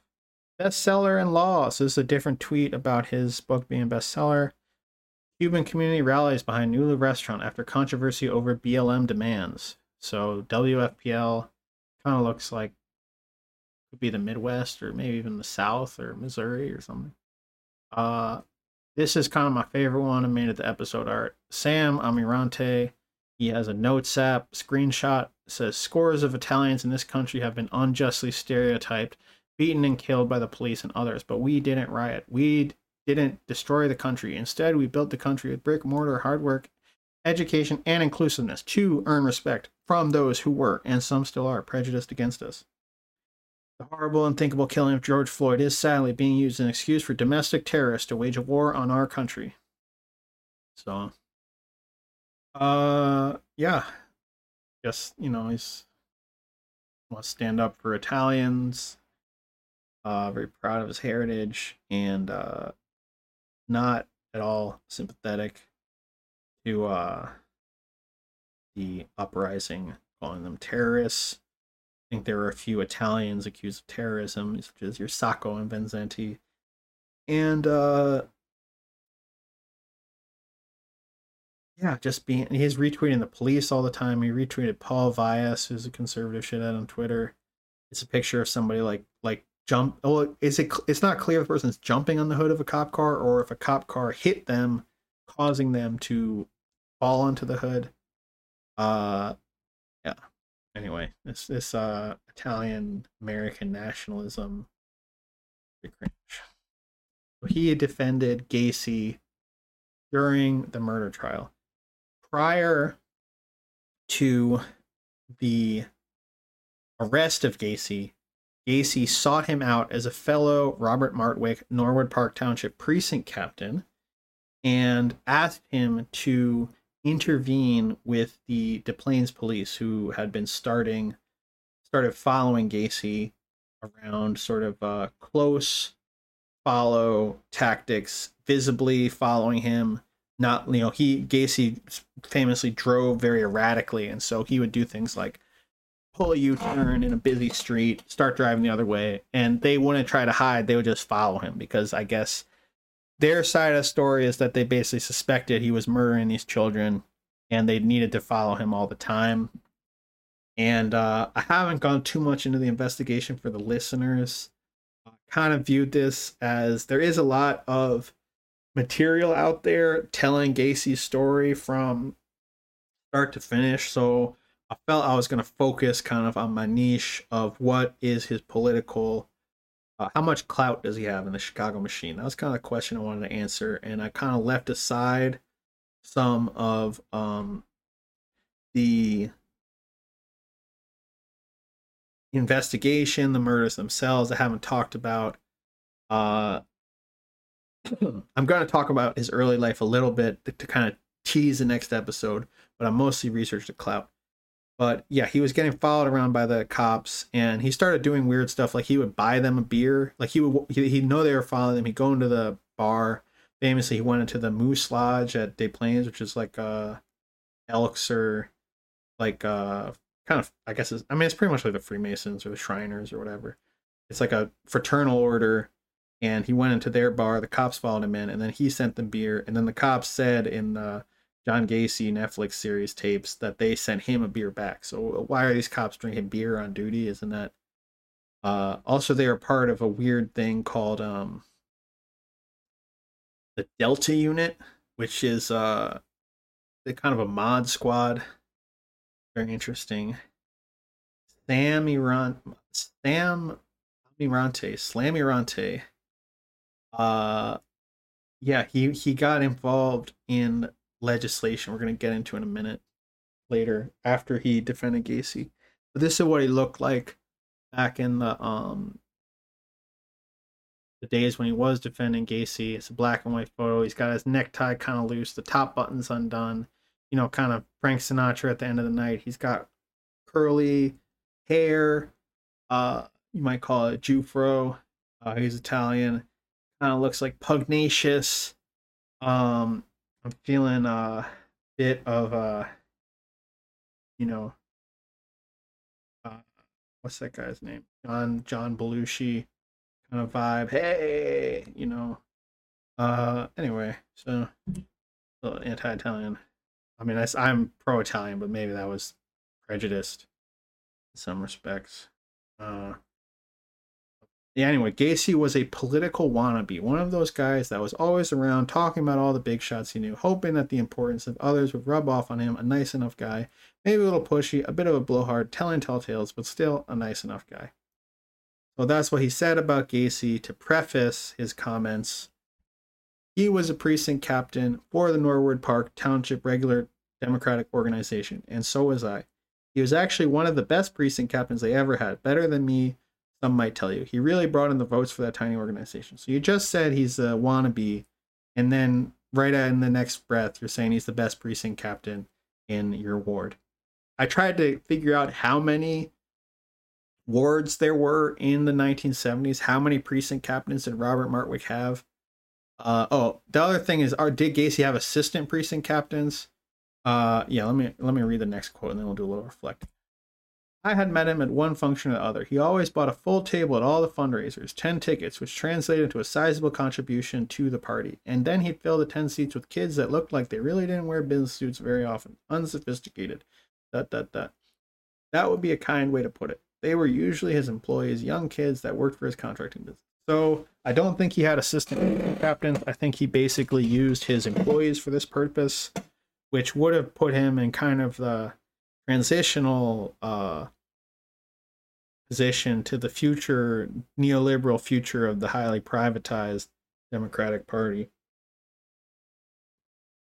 I mean, highly privatized city government with sort of a neoliberal, neo-democratic machine, not with the patronage jobs, but with kind of like private sector relationships. So Amirante is saying kind of the tale you hear about Gacy. Yeah, he associated with so many people, but because he was a loser and nobody liked him. But he's giving money to the party. I think he's getting money out of the party with this, at least one contract for construction in Norwood Park Township. He's getting the vote out for sure. And he's got influence as a local employer. So like, if this guy is obnoxious, if he's rambling and weird, that does not inconsistent with him having clout. In fact, you kind of find that with the people with the backslappers or whatever. They talk to you, it doesn't make sense what they're saying, and then it rebounds to their advantage because you're trying to figure out what they're talking about because you want them to do something for you. And they kind of like get that Nero shit going on where they're, they have some power, but then their fantasies are roaming even further abroad. Like I've mentioned that Joe Biden's really weird. I think all these presidents are pretty weird in person. Have a let's call him a family friend that's kind of like got some juice in politics, and they're always like, there's no idea what they're talking about, but it's like, it's always in kind of a tone where it's like, oh, you should be interested in this. You don't know what I'm talking about. Maybe there's something wrong with you, Anyway, enough. Like I said, try to keep my personal life out of that. Plus, he was on the Norwood Park Township Street Lighting District as a trustee, the secretary treasurer, and I did some volunteer work on the side of the district. I was their lawyer, so I knew him. So he got $3,500 out of that position, and it left an impression on Amirante, unless he was just sort of like, covering everything that came out in the papers to kind of get it out of the way. Yeah, here we go. Bob Mata Jr. I like this podcast. They did some cool investigation. So, yeah,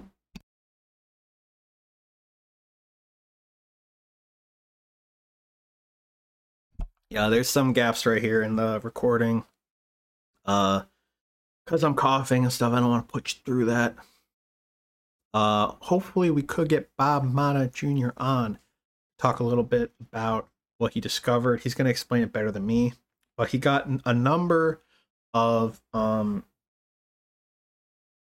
aligning pieces of information, consistent corroborate. I don't know what you call it, legal terms, corroborating. It's like a bunch of data points that are reinforcing one another. He looked through the property sheets. Okay, in the Gacy investigation, there's a key piece of evidence. There's a photo receipt, which is kind of, it's like a movie ticket. You tear it off, and there's a ticket stub for the photo envelope. There was the murder that he was originally investigated for was for a man named Robert Peast, who disappeared from a pharmacy, Nissan Pharmacy, and his family told the police that he was talking to John Gacy right before he disappeared. And I guess this was not enough for them to investigate Gacy in a meaningful way. But for some reason, they decided to investigate Gacy. They searched his house multiple times, and they found porn and the exotic downers and uppers. Like I said, Preludin, something I never heard of. It's like an amphetamine.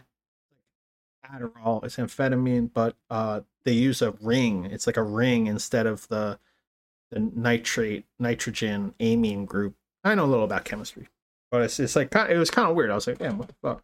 Why is he taking this weird medicine? How does he know about it? So he was at the pharmacy. They searched his house, but critically, what Bob Mata Jr. found was that they said they found this photo receipt that the cashier and co-worker of Rob Peast said that they had put this photo receipt in Rob Peast's pocket. And then they said they found the photo receipt inside Gacy's house. So they knew that Rob Peast was in the house because the photo receipt was in the trash in the house. And this was the motivation for the second search warrant. And Sam Amirante was preparing a lawsuit against the Des Plaines police at this time. So they kind of had to get their T's crossed. Basically, Bob Mata Jr., they said they found the photo receipt, and they said they smelled the smell of a cadaver, of a dead body in the house when they were poking around. So Bob Mata Jr. got out all of the evidence logs and found that the photo receipt was not entered into evidence at the proper time or in the proper place. It was entered into evidence in a very suspicious way that suggested that it had been added after the fact, even of the search. He interviewed a cop who said that no, they didn't find the photo receipt in the house. They found it in the exterior garbage when they were surveilling Gacy. They asked the garbage man to give them the garbage, and they found the photo receipt there. This is what the cop said. Bob Mata Jr., I felt he implied in his podcast, and I got to ask him about this. I'd like to have him on. I Twitter message him again after this goes out. Maybe he can listen to it, see what he thinks, see if it's worth coming on. But basically, this guy, it sounded like this cop was also lying, that possibly the photo receipt was totally planted, because even though this cop changed the story and said they found it outside, the photo receipt was like dry and clean. It didn't look like it had been in the garbage. And according to the evidence logs, it had been out of the proper chain of custody. It wouldn't have been valid in court anyway, even if they would have found it outside. And there's pretty strong evidence that it was planted. He interviewed an evidence tech who did the actual exhumation of the remains under the house. And the evidence tech said the house just smelled mildewy, damp, like many houses in this area where there was very clay heavy soil brought in to fill the area in, but then it was somehow the water got in and really made it gross. So, but it wasn't like, didn't smell like death in the house. It wasn't obvious. That's what the evidence tech is. So he kind of put all this confluence of circumstances together that strongly suggested that this photo receipt was not is not like legit, that it was possibly totally manufactured, not even in the exterior garbage. And in Sam Amirante's book, which I read, The first few chapters of. I like to read the rest of it because he name drops all these people who Gacy knew that hadn't found in other books. So it's like I gotta do like exegesis of it, like you're reading James Joyce Finnegan's Wake or whatever. Got to go through all the names and look up who they are and what are their backgrounds. But basically, he goes in this extended anecdote of what happened the night Rob Peast was murdered. And okay, so content warning, first of all, if you are sensitive to hearing about violence or I am not going to go into any graphic details of a sexual assault, but it's possible it could trigger that kind of thing, just how I'm discussing it. I'm going to try to moderate my language compared to what Sam Amirante was saying. But the first thing is that, so Sam Amirante describes Gacy, what exactly he said to Robert Peast when he got him in the van, what exactly he said when he brought him back to the house. And after Gacy murders Robert Peast in Sam Amirante's telling, he says that Gacy specifically thought about the jacket with the photo receipt in the pocket, and like he says, you know what, my setup is very delicate for recording with the screen share, so I'm not going to mess with it and possibly crash my whole stream. But in the book, I forgot to separate this quote preparing at the last minute, but in the book he's like, and then I looked at the photo receipt and I said to myself, nobody's picking up those photos. So why did Sam Amirante include this graphic detail about what Gacy was thinking about the photo receipt when the photo receipt was like very suspicious evidence and he should have gone and figured that out in the first place? Because Bob Motta Sr., we're going to play a clip of Bob Motta Sr. in a minute. He came after this, basically all the bodies were found and stuff. So it was kind of hard to go back and argue about, I mean, I don't know. He didn't know that the search warrant was baseless, and it seems like attacking it would have been a pretty tall order when you just found all these bones in the basement already. But Sam Amirante, why didn't he, why is he writing his book and including that? Oh, and then Gacy looked at the photo receipt and said to himself, nobody's going to be picking up these photos. Like, why did he include that? So he includes that shit. And then on top of that, he is describing how Gacy sort of began his predatory rhetoric as he's gearing up to rape and murder Robert Peast, and he says that Gacy said,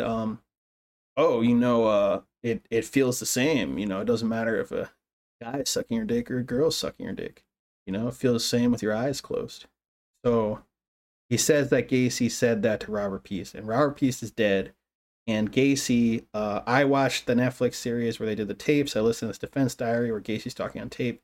Gacy can't stay on the same subject for more than 10 seconds. Like, that is not typical of how Gacy interacted with people. There were people and content, steel yourself for descriptions of Gacy's remarks. One of the things Gacy said on tape in the Netflix series was he started saying stuff like, this is what's going to happen. I'm going to commit a sex act on you if you win the pool game. And then if I win the pool game, you're going to commit a sex act on me. So Gacy was very, very talked like in this weird legalist way where he's describing having sex in the language of the statute against homosexual activity, because he was obsessed with cops. He was very homophobic. And I don't think he's going to be spinning these tales about, this feels the same for guys sucking your dick compared to a girl. And then also Sam Amirante includes this anecdote again. He says that one of Gacy's friends, who supposedly Gacy had one of his first homosexual experiences with, that this guy used the exact same line to proposition Gacy. He said, and then Gacy's friend said to Gacy, if a guy sucking your dick, I don't see any difference between a guy sucking your dick versus a girl sucking your dick. And it's all the same to me with my eyes closed. So Sam Amirante recycles this anecdote twice. My perception is it seems unlikely that Gacy would have related this anecdote because Gacy was so erratic, and it just doesn't reflect Gacy's vibe, which is of this cruel and Gacy's got this cop vibe, this cop wannabe vibe, and it seems like this line came from Sam Amirante, and I don't know why he uses it twice in his book. I don't think that, obviously he wasn't in a position to know what Gacy really said before he murdered Rob Peast, and I don't think Gacy told him this line, so I don't know what's going on. Sam Amirante talking about, you know, I mean, it seems like it's not with Gacy's whole like sadistic cop, you know, the law, the we're breaking the law now, you're my, you know, it's not with that Gacy vibe. It's pretty chill, I guess. Like, you know, I mean, if you're talking about, you know, kind of working up to doing something gay with your boys, being like, hey man, you know, not that different. Guys like me dick, girls like me dick. What's the difference? I mean, that's like kind of chill line, I would say, for that kind of scenario. And yeah, I don't know why Sam Amirante is attributing it to Gacy. I think he should just, you know, kind of take authorship over that line, which my perception is he is the author of that line. And it's chill. Nothing to be ashamed of. So, Amirante, in addition to embellishing his book, he also let the cops interrogate Gacy alone, and then he let Gacy confess to the cops with him present. So Amirante was present for Gacy's confession to the police, where he drew the notorious diagram of where the bodies were buried, which Amirante includes in his book and is in all the many true crime stories, Gacy's diagram. And he was hired by Gacy, retained by Gacy, in his own words, paid $3,000 by Gacy during the surveillance period of the investigation to investigate what was the cause of the surveillance. And that means that Gacy had an attorney when he confessed and when he was getting interrogated alone, which seems like kind of like you're never gonna. I think Amirante says something about I never second guess a lawyer because I don't know what the circumstances were. Whenever you talk, I'm not a lawyer, so I can second guess anyone. You know, whenever you talk to a lawyer, they never want to second guess another lawyer. They never want to say, "Oh, this guy fucked up," you know.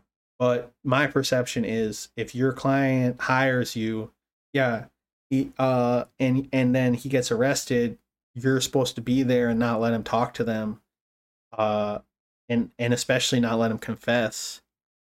And so now we're gonna listen to Bob Motta Sr. interview John Wayne Gacy about what he said when he confessed. Gacy says he doesn't remember saying anything, and Bob Motta Sr. is getting increasingly frustrated with Gacy over his inability to communicate, a failure to communicate, to quote the Cool Hand Luke. But let's just listen to this clip, and then we'll do some reflecting on it. Okay, oops. Okay. Here we go. Here's a clip. Do you recall burying anybody down there? No. I don't recall anything at all about a body being down there, John. For what reason? I don't know, but when we read some of these statements, you remember, you draw a map for them, show them where the bodies are, and then you tell them you can't remember, and it just drives me up a wall. I want to know. When I drew the map, again, one of these things, one of these statements, and I'm gonna one of the statements regarding the map. When you do the map,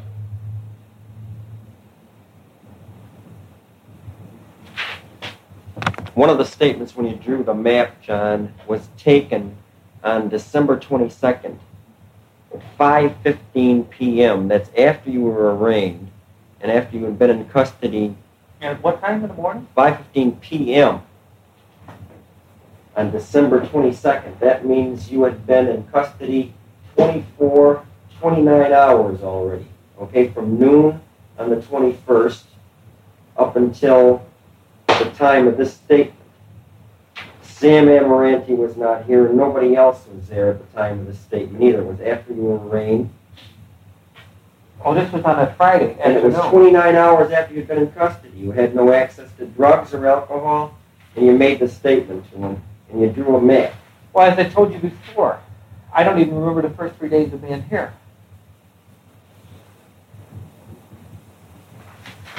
Reporting officer then asked Gacy if he could explain where the bodies were in the crawl space. He tried to describe it and was having a difficult time in telling us exactly where the bodies were buried, and asked if he could draw us a diagram. All right, at any rate, you draw a diagram. Then after that, you tensed up for about 30 seconds and made reference to Jack, saying that he must have drawn it. Do you remember this statement? No. It was... I don't remember giving him any statements without Sam being present. Yeah, this one was given to Albrecht. Sam was not present. That was 5:15 on December 22nd. This one was the one taken at 22:30 hours, which would be 10:30 on the 21st of December. That's the time you're coming back from the hospital. All right? You're coming back to the hospital. They get you in the room. They talk to you. That hour that they wouldn't let Sam in, this is what you give them. And this statement talks about peace. We'll read them all later. You've got to tell me, and I'm going to ask you this. I mean, you've got to tell me if you remember. I want to, okay, I've got to tell you, John, if you pick up vibes from me, you know, if you think that I'm leading you or the defense, if you think you've picked out my theory of this defense and you're trying to help it by withholding information from me or any other way, it's going to damage you. I mean, you've got to be totally honest first of all, John. You've got to be. It's the most important thing. Bob, you know, if you would slow down and listen once in a while when I say something, then you'd understand. I'm telling you, the way, I don't even recall the goddamn statement that I gave. Remember, Sam said there was an hour missing. I said, I don't recall if I talked to anybody that hour. Then I had told you that I recalled that there was somebody in the room with me, but I don't remember what I said. It's not that I don't want to remember. I want to give you as much information as possible, but you guys don't seem to understand. I don't remember. I understand what you're saying, and I understand that you're saying that you don't remember, but I'm going to keep asking the same question over and over and over again. I've got to do it. What I got to tell you is the same goddamn You want me to find something out? You don't remember? I'm going to keep asking you. Well, that's you're going to get pissed off at me? That's the only way I'm going to be able to find out what's on your mind. I don't care if you get pissed off. I'm not a manager. I'm just trying to tell you that you don't seem to understand. At the time I went to the hospital, I must have had 130 milligrams of Valium in my system. Okay. Can I tell you something? Everything is hazy. I know I was walking around. I know I went to the courtroom. I don't recall talking to my sister. I don't recall talking to anybody or giving anybody any statements. I know Sam had told me not to give anybody any statements. I don't see any reason why I did it. If I did it. I don't recall it. I'm trying to tell you that. I know you've told me that. You know, the thing of it is that... That might explain this one, all right? This is the one at 10:30 on the 21st. All right, it also might explain the one when Sam was there, because it was just a short while after that you, in essence, repeated the same thing with Sam there. In essence, what they did was set Sam up. You know, they get all this fucking information out of you already. They knew, all right? They knew. They questioned you without a lawyer there. I don't know. They say in here they gave you your rights. They say you knew all about it. You were loose and you talked, okay? Then Sam gets there, okay? Here's the picture. He walks in, they walk out and say, oh, Sam, your guy wants to talk. All right? At that point, they already had your statement. Well, then they were only going through a formality of having Of course. it Of course. in front of my lawyer. All right. So maybe we can explain those two away. But the one that bothers me the most is the one at 5:15 on December 22nd, John. I mean, that's 29 hours after you're in custody. And I'm trying to tell you, 29 hours don't mean shit to me because I don't remember being processed into this building. I remember coming up, and I think I was in a room on that side of the hall, across from this room here. I'm not even sure if I was in that room. The only reason I was able to patch it in is because that Eddie and Alan were in the back in those orange cages. And they brought them both up here into this room here, and they moved me back into there. I can remember it vaguely. But I don't remember as to why I would move from that room back to that room. Did you know why you were being held? At that time? Yes. Yeah, I think I I was understand what the problem was. No, why I don't know. I don't understand how the hell they could hold me for a murder charge when they had no body. Yeah, so there's a couple interesting things there. I was tempted to interrupt. Okay, good. It's not going to start randomly playing again. Very good. One thing is okay, one thing is this 29 hours thing. The other thing is he says that, so yeah, what's this? Okay, there's two, I'm not gonna beat around the bush. It's not worth playing coy about. I am going to adopt the lens of Dave McGowan's program to kill thesis for a moment. And I'll be real with you, this is kind of where I'm coming from. I kind of feel like it's more true than not. But basically his theory is that the powers that be, not too precise about who they were. It's a lot of academics, military people, military intelligence people, CIA people, but they did this MK Ultra thing. The idea, it was successful. It wasn't a boondoggle. They figured out how to hypnotize people, and the way they do it is they induce dissociative states that are associated to what used to be called the multiple personalities that they talk about. They want to have a spy who has one personality that's a rabid communist, and they have another personality that's a rabid reactionary. And when you get the spy to come in from the cold to debrief, you just hypnotize him, turn on the reactionary guy. He tells you everything the communist guy knows. The communist guy doesn't even know the reactionary personality exists. This is like the ideal Manchurian candidate thing. And basically what Dave McGowan says is that the serial killers, they've been programmed to have these nested personalities, and you gotta be critical about this. We should criticize this. My vibe, I'm not gonna be real with you, I'm pretty much on board, but I'm not gonna just say, oh, Dave McGowan said it, so it's gotta be true, you know. Is this stuff about Gacy, I can't remember what happened. He mentions Jack drew the diagram of where the bodies were. Jack Handley is like an alternative personality Gacy claims to have. And, you know, so this leads you to the question of, okay, is Gacy faking it? Is Gacy erratic and just talking about this stuff, but it's not really happening that way? It's just like he's just blaming this other person, Jack, and but there's not really a personality that takes over named Jack. It's just one of the weird things he says when he's, you know, in his reveries of, you know, just stream of consciousnessing, you know. So one thing is that Bob Mata Sr., I'm going to take it at face value that he is pissed off that Gacy confessed. Why did you confess already, and now you're saying you don't remember confessing?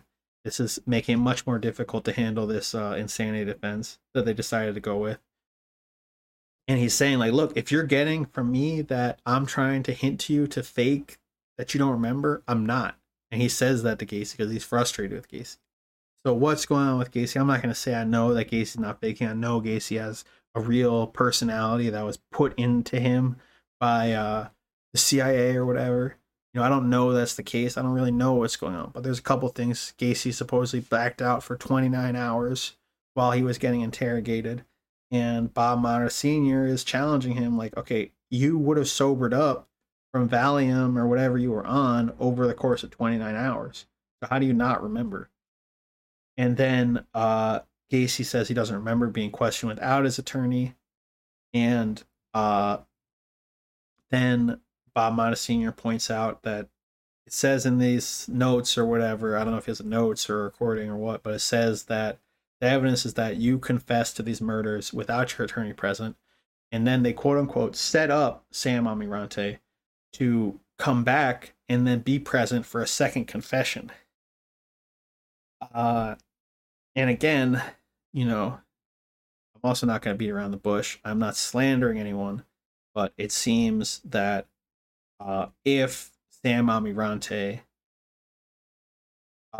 were like, I mean, okay, what if Gacy is part of a bigger network of business people, politicians, the sociologists call them violence workers. You could call them gangsters or the mafia or whatever, but people who are business people and politicians and violence workers, part of this network.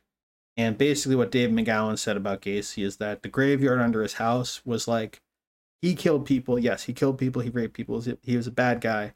But the graveyard under his house was like a business he was running, and you could go and bury your body with Gacy. Gacy was basically like taking care of dead bodies for people. That was his role in the violence business network that he was in. And that, okay, I am speculating. I think you're allowed to speculate in this country still. That, and it's not slander, and you can't get sued. So please don't sue me. Also, I'll take this down. Just send a cease and desist letter. I'll just take whatever you want down. I really am not that invested in this. Also, thank you, Bob Jr., for your investigative work and your podcast. And I will take this down and remove the clip from your podcast if you don't want it to be there. I feel that, we did have some discussions, on Twitter. So I feel you would reach out to me and let me know if you have a problem with anything I'm doing or anything I'm representing, and we can remedy it, hopefully, through discussion. Same goes out to Sam Amirante. I guess I had less of a sympathetic tone towards you, but if you have a problem with what I'm doing, you let me know and we'll just have it out, the good old communication, de-escalation. Anyway, that all being said, my speculation is that, Dave McGowan said Gacy's running a graveyard business for clandestine graveyard. They want to have a controlled demolition of the graveyard business because Gacy is so flagrant in violating the law and exposing himself. And we didn't get into all of the people who disappeared mysteriously after interacting with Gacy. Many of the families of these young men who disappeared called the police and insisted they go investigate Gacy. And that stuff really gets covered a lot in some of the documentaries and whatnot, and books that I'm going to plug a little later, so I won't get into that too much. But what if they want to have a controlled demolition of Gacy, and they either set up Sam Amirante or Sam Amirante was a co-conspirator in getting this confession from Gacy, maybe when he was hypnotized, maybe when he was just fucked up.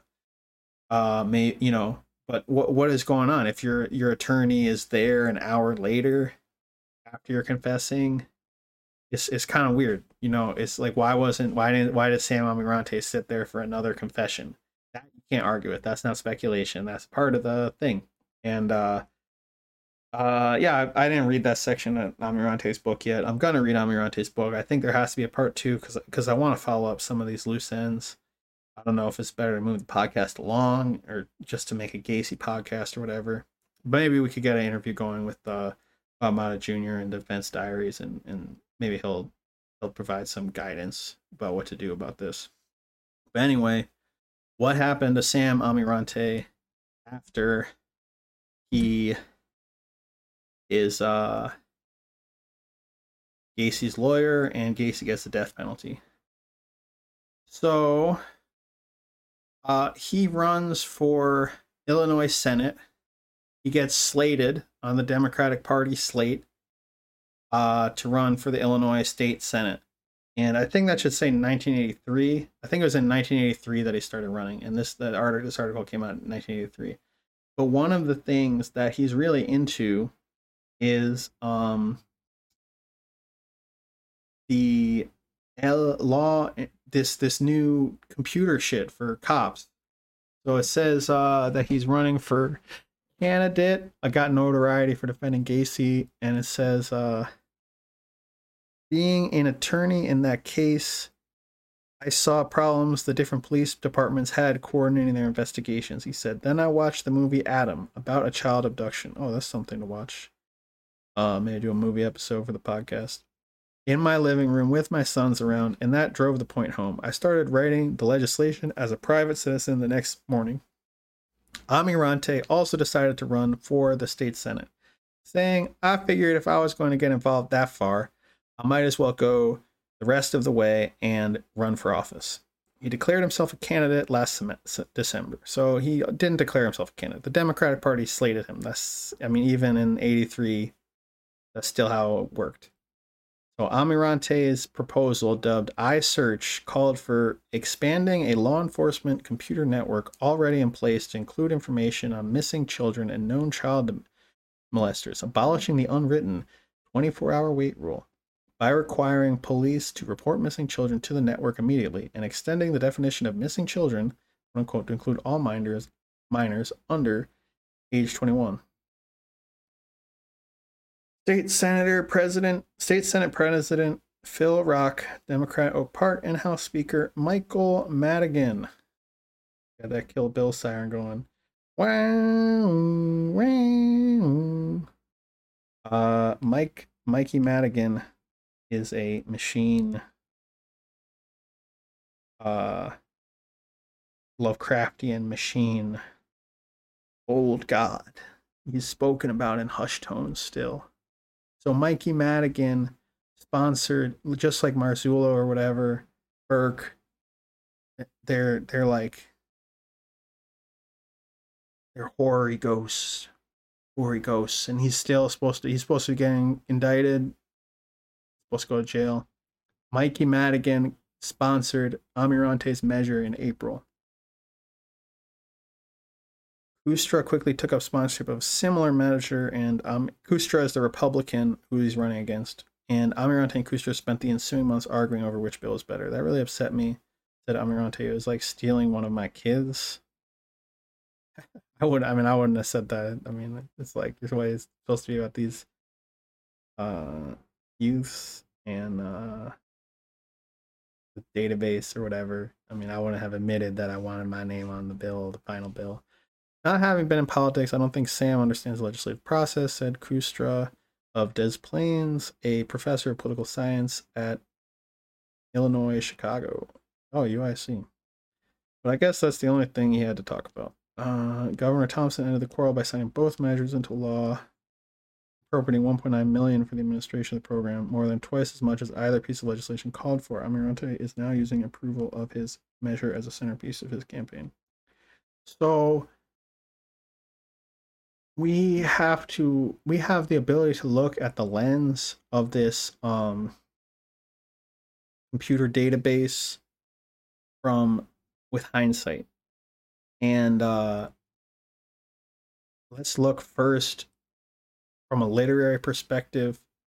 Let's look from the perspective of the Pinch-On fans, my fellow podcasters, Jimmy Falun Gong, Khalid, and Dimitri. They all love Pinch-On. They introduced me to it. A great movie. Doc Sportello in California. My brain is just fogging, but it's the Thomas Pynchon movie. One of the things he gets access to is an early law enforcement internet network.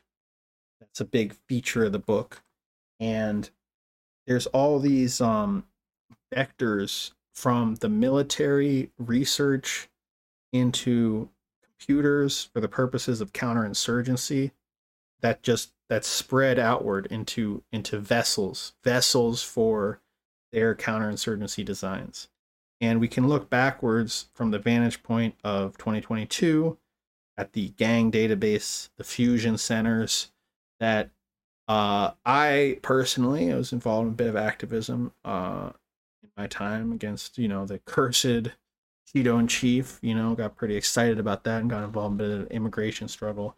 One of the things that was really a frustration was that the Illinois sanctuary state laws supposedly protecting the information of undocumented immigrants from being shared with ICE, they were like a sieve, because there's so many of these federal databases that are just I'm doing the interlocking fingers. They're interlocked with the local databases, that it's impossible to stop any computer information entered into a computer at the state level from being shared with the whole federal level. So one of the things they have is the NCIC, National Crime Information Center.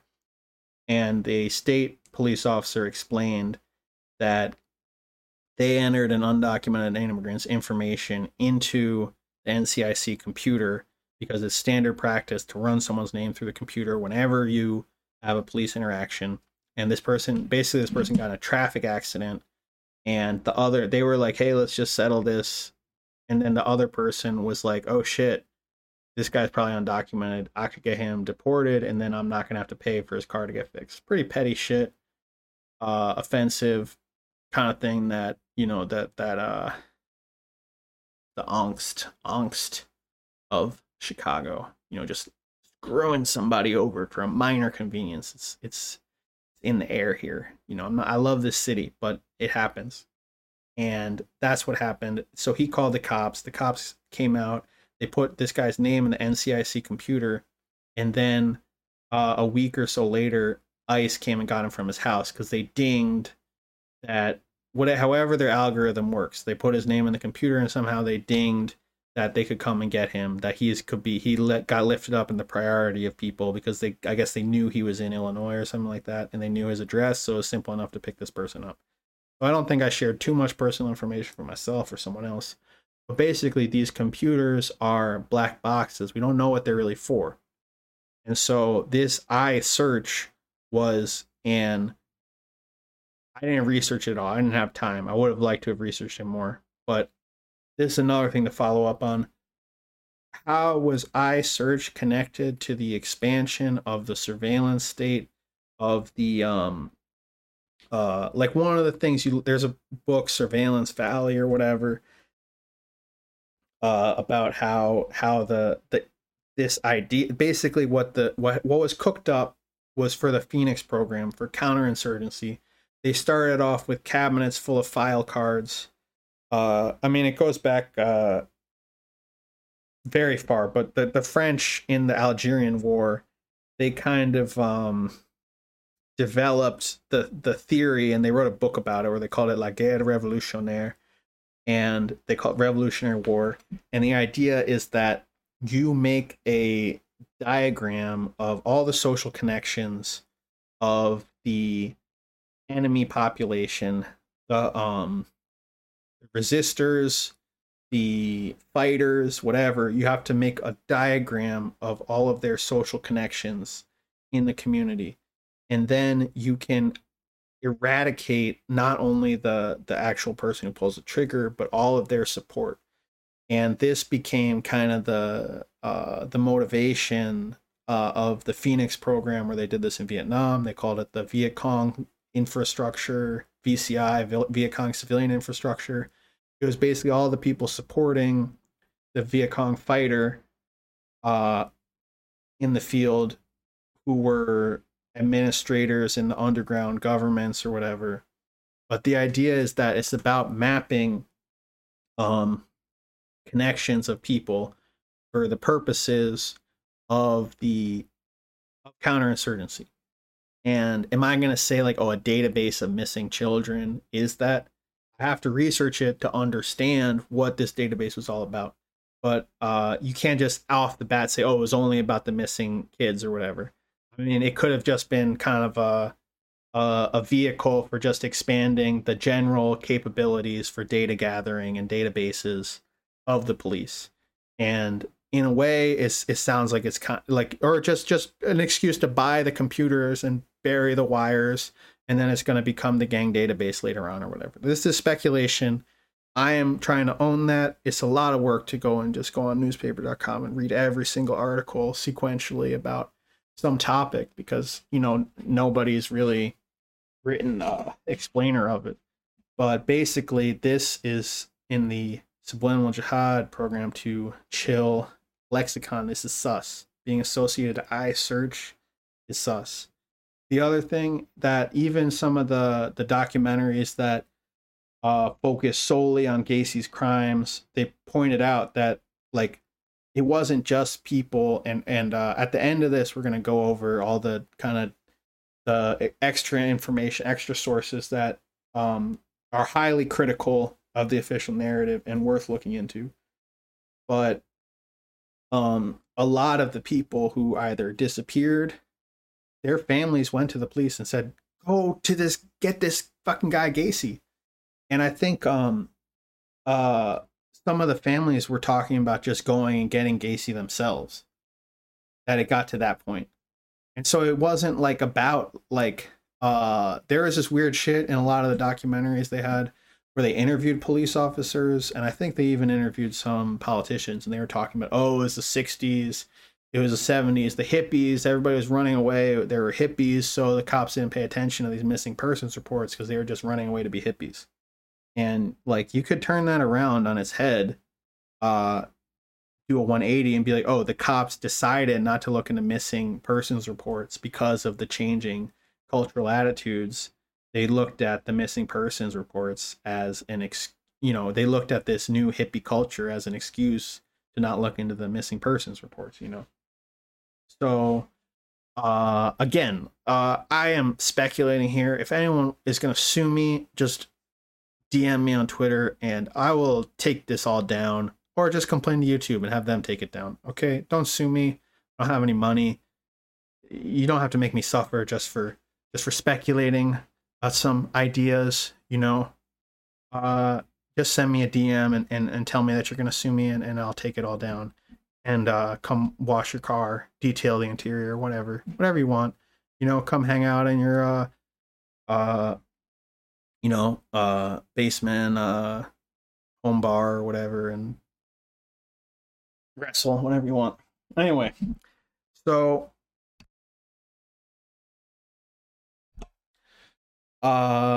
yeah, just like, oh, so you defend John Wayne Gacy. There's a nice controlled demolition of his empire of money making in the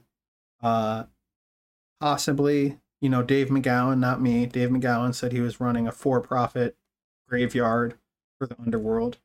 And whatever was going on with his associates and his businesses was nice and controlled demolition.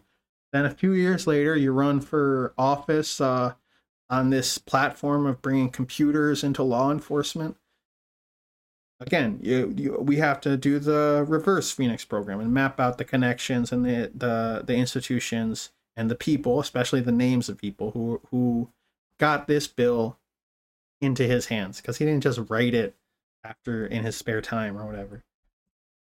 He won in 84, right? Obviously the bill passes.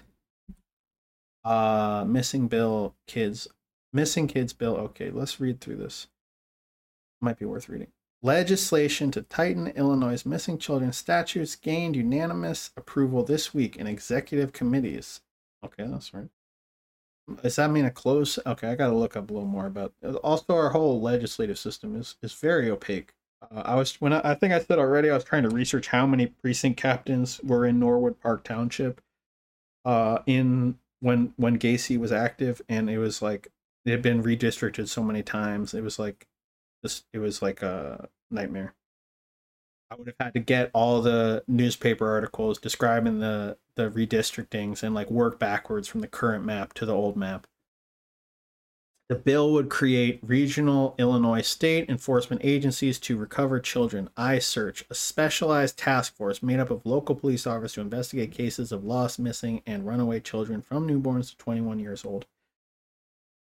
It amends other child protection statutes and current civil administrative statutes. It further authorizes the Illinois Department of Law Enforcement to partially fund the efforts of local law enforcement agencies' cooperation with iSearch, and it imposes certain reporting duties upon IDLE and law enforcement agencies. The bill's author, curiously, is not a lawmaker, but a Democratic candidate for state Senate this November, attorney Sam Amirante of Park Ridge, who is seeking election in the 28th District.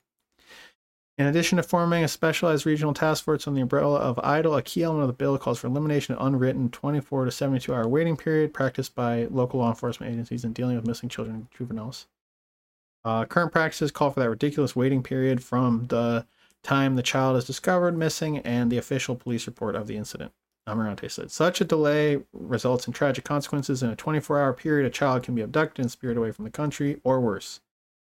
Missing child report would go to proper regional iSearch agency and into the regional and centralized state I don't have the second half of this, but into the computers. So this thing, I don't know, what is this 24 to 72-hour waiting period? I think they still have that today, so I don't think there are people going missing today. It's a big problem, missing women and girls and whatnot. I think they still have this 24-hour waiting period. The other thing is that I think this 24-hour waiting period, 24 to, what is it, 24 to 7? How can a law change an unwritten waiting period? And the other thing is that I am not a lawyer, but I try to keep abreast of the different rules, especially around when you can be detained and what's a stop and what's an arrest or whatever. But like if someone is like, if you strongly think that someone is so you can detain someone and question them and stop them if you think they're committing a crime, right? So if you have some strong reason to suspect that a child is kidnapped, you don't have to wait 24 hours if the parents are telling you John Wayne Gacy disappeared my kid. My kid's car is parked around the corner from his house. Yeah, John Wayne Gacy stole one of the people he's murdered's car. One of his employees who he killed, and the family reported it, and he gave the car to Mike Rossi, his other employee. We'll get into that a little later when we talk about Mike Rossi. Well, this was about computers and databases and money for computers for the police. I got to look into it, but you can't assume off the bat it was even really going to be oriented towards missing children, or if it was going to be gang database stuff, or if it was just, it's hard to say. But yeah, so this guy, before he's even elected, he's got a state computer database bill co-sponsored by Michael Madigan. Sounds like some machine shit.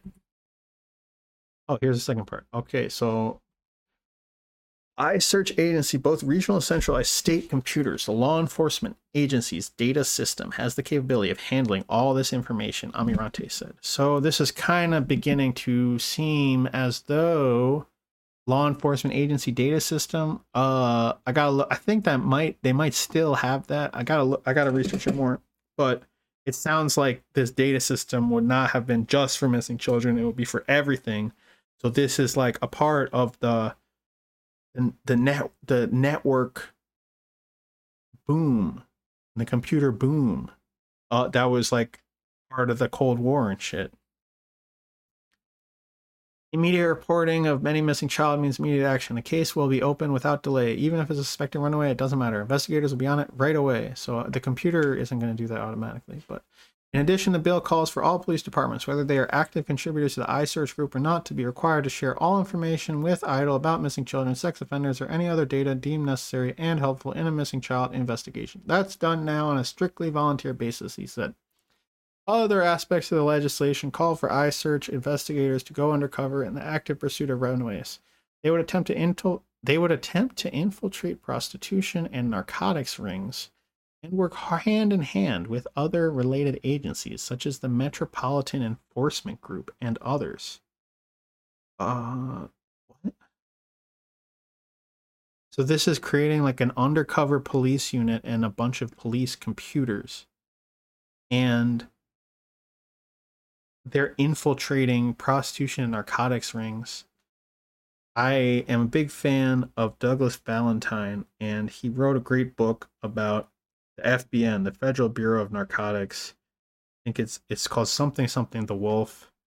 You can Google it. Douglas Valentine's the author, and he wrote the Phoenix program too. It's really interesting because it talks about how the FBN was less of like, I mean, even more so than the DEA. It was just obviously corrupt and obviously almost like a trade association for regulating drug dealing and making sure that it was done in the right way rather than preventing it. And I think it was very scandal plagued, and part of the reason they made the DEA was that the FBN was so clearly working hand in glove with the mafia and shit. So when you've got a law enforcement agency you never heard of, like the Metropolitan Enforcement Group, you have to go and investigate. So yeah, we're gonna have more episodes for each side of the hypercube, and I don't know when they're gonna come out, but they're gonna come out.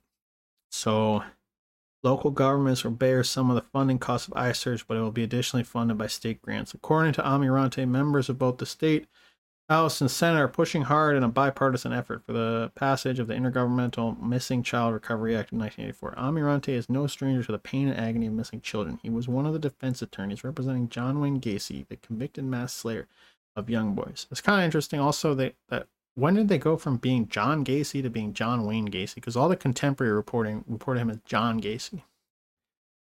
Something to look into. It's a bill we should have thought of and put into action a long time ago. There never would have been a Gacy case if something like this had existed. So how are the computers gonna help with the Gacy case? And these another mod squad, like another independent investigatory task force that's gonna be infiltrating narcotics and prostitution rings. It seems very suspicious to me. I'm a police abolitionist, so I'm always suspicious of the police. But in this situation, I think even without my bias, you can fit it into a framework of what is policing. But last October's airing of the television movie Adam, the true story of Adam Walsh. So why does every article mention this movie? I gotta go check this movie out. And this is probably some satanic panic shit where it's like I believe, in the dialectical materialism, there was a satanic movement of tolerated violence, and then there was this right-wing Christian movement that was supposed to respond to it, but both were kind of targeted against different populations. Oppressing workers. The bourgeoisie was pulling the strings on both. George Bush, first among equals, and the bourgeoisie was pulling the strings. Not get lost in the sauce, though. Credited a South. Okay, so he saw this movie. It really pulled on his heartstrings. Credited a South suburban organization, Protect the Children, Inc.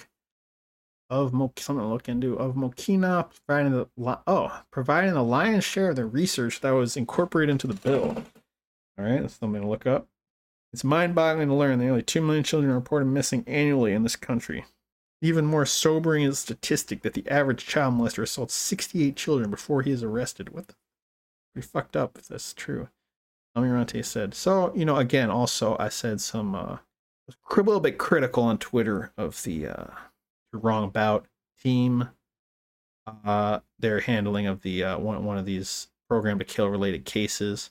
But I think that you have to be critical of these not-for-profits coming out with sweeping statements about the prevalence of human trafficking, and that they have pointed out, I think quite aptly, that the abuse starts at home. The human trafficking is often fitting into a more traditional, less sensational relationship of abuse, such as a boyfriend abusing a girlfriend, or and then that becomes a business when it's rooted in the traditional misogyny and patriarchy, but it ends up becoming a business. And then that is like the vast majority is kind of like this quote unquote trafficking that is very much situated in patriarchy and lives there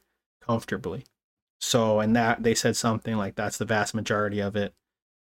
Yeah, I think you got to think about also, like, even if that's the vast majority, you know, if there's like more corporate, vertically integrated human trafficking operations, if that's 10% of the human trafficking or whatever, yeah, we got to address the patriarchy and shit.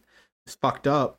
And these small human trafficking things are probably facilitating these, you know, more bigger ones or whatever. But anyway, you got and they point out that there's a lot of like very specious statistics out there where they're estimating how many children are at risk for human trafficking by like double counting all the children in a urban area or something.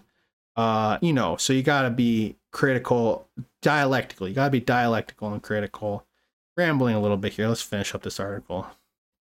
He called for, but anyway, I got respect for the "you're wrong about people." I try to show it in my response that I had some respect for their methods and whatnot, but I also had some criticism for how they handled this particular case, which I think involved like minimizing the network of enablers around a serial killer. And I think we should examine that network of enablers. And that network of enablers could be the patriarchy. In many cases it is. In, you know, 89% of cases it's the patriarchy. And then it's some kind of newer, more streamlined, corporatized patriarchal institution in the other 11% that is sensational in some ways, but we shouldn't just sensationalize it and ignore the other 89%. But we shouldn't have some kind of naive rejection of its importance. That there are these well-oiled machines of human abuse, you know, like I'm not going to name all the examples or whatever, but you know, there's been a lot in the news. The Google, I get one of the Google departments was a cult where they were abusing women or something, came out recently. He called for dedication across the state to protecting children from such assaults by fine-tuning our methods of recovering abducted children and by cracking down on offenders. Authored in January and sponsored in early April, the bill is moving quickly through the legislative process to gain far-reaching support from all corners of the state. Amirante commented on the bill's sponsor, Senate President Philip J. Rock, House Speaker Michael Madigan. Okay, so Michael Madigan, everybody knows, real scumbag. Gotta look in this Philip J. Rock guy, see what's going on with him. Best and a host of legislatures from across around the state, including State Senator George Sangmeister, who supported introduction of the legislation and presented testimony and documentation before the committees. I'm gratified that both committees have approved the important legislation. He said, we in Illinois, as in other parts of the country, have been painfully aware of the flaws in laws protecting our children from abduction. We believe the new law provides a clamp to tighten the screws on child abductors in the state. So the bill could become a law by July. So it's found, you know, this iSearch, I got to research it more and look into all these people more. And we're probably going to do that for a law enforcement episode side of the hypercube. And frankly, we didn't even look enough into the side of the hypercube we're examining today, which is the elected officials and their lackeys. So, 1988, Sam Amirante, as a member, as a precinct captain, then elected official. Now, in 1988, he has been nominated to become a judge. Becoming a judge is like the pinnacle of machine reward, you know. This is Mike Royko. Yeah, it'd be cool. I wish I could look up how many times he talks about judges in his book. He talks a lot about judges and how getting judges, putting judges in, becoming a judge, that's what the machine's all about. You seed these people throughout the legal system, and they're like the the real heavy hitters of your impunity. That's why it's called a machine. Like an impunity machine. It's a machine that's perpetuating itself. In many complicated parts. You got all kind of pressure valves and regulators and stuff, and the judges are very key parts of the machine. And sort of oddly enough, during some kind of push for more minorities on the bench, Sam Amirante was appointed. I would be curious to know if his Italian American activism and identity politics played a role in his self-advocacy around this time, or in his responses to reporters. The archives, man, digging in the archives, you never know what you're going to see, but you gotta touch grass too. But basically, Sam Amirante became a judge, and I think I have a few. So this judge died, Richard Salzman, and Amirante said he's a Cook County Circuit Court judge, 3rd District. He was a great person and a great judge, said defense attorney Sam Amirante. They should all have that vigor and vitality on the bench. He will be missed. Judge Salzman of Skokie collapsed in his judicial chambers in the Norwich branch of Circuit Court shortly after 9 a.m. So it's kind of funny. I have a feeling that Sam Amirante kind of took over this guy's judgeship. It's kind of funny, like that's how most of this stuff happens, because they usually are not running these judges in competitive elections. The machine kind of slates people for the judgeships, and they run unopposed. So it's kind of funny, like this judge died, they interview the next judge. Nice quote for the obit. Kind of funny. Plan commissioners favor $2.5 million development. A proposed $2.5 million luxury townhouse planned unit development was favored by the Lake Geneva Plan Commission Monday night. On 2 separate notes, the commission recommended 6-0 that the city council rezone 2.5 acres at blah blah. Sam Amirante. Oh yeah, I skipped the only relevant part. Okay, that the city council rezone 2.5 acres at Main and West Street from R2 to R4. Sam Amirante, owner of land at Main and West Streets, and architect Louis Galante, both Park Ridge, Illinois, said the planned unit developments calls for 24 luxury townhouses and 3 buildings plus a swimming hole.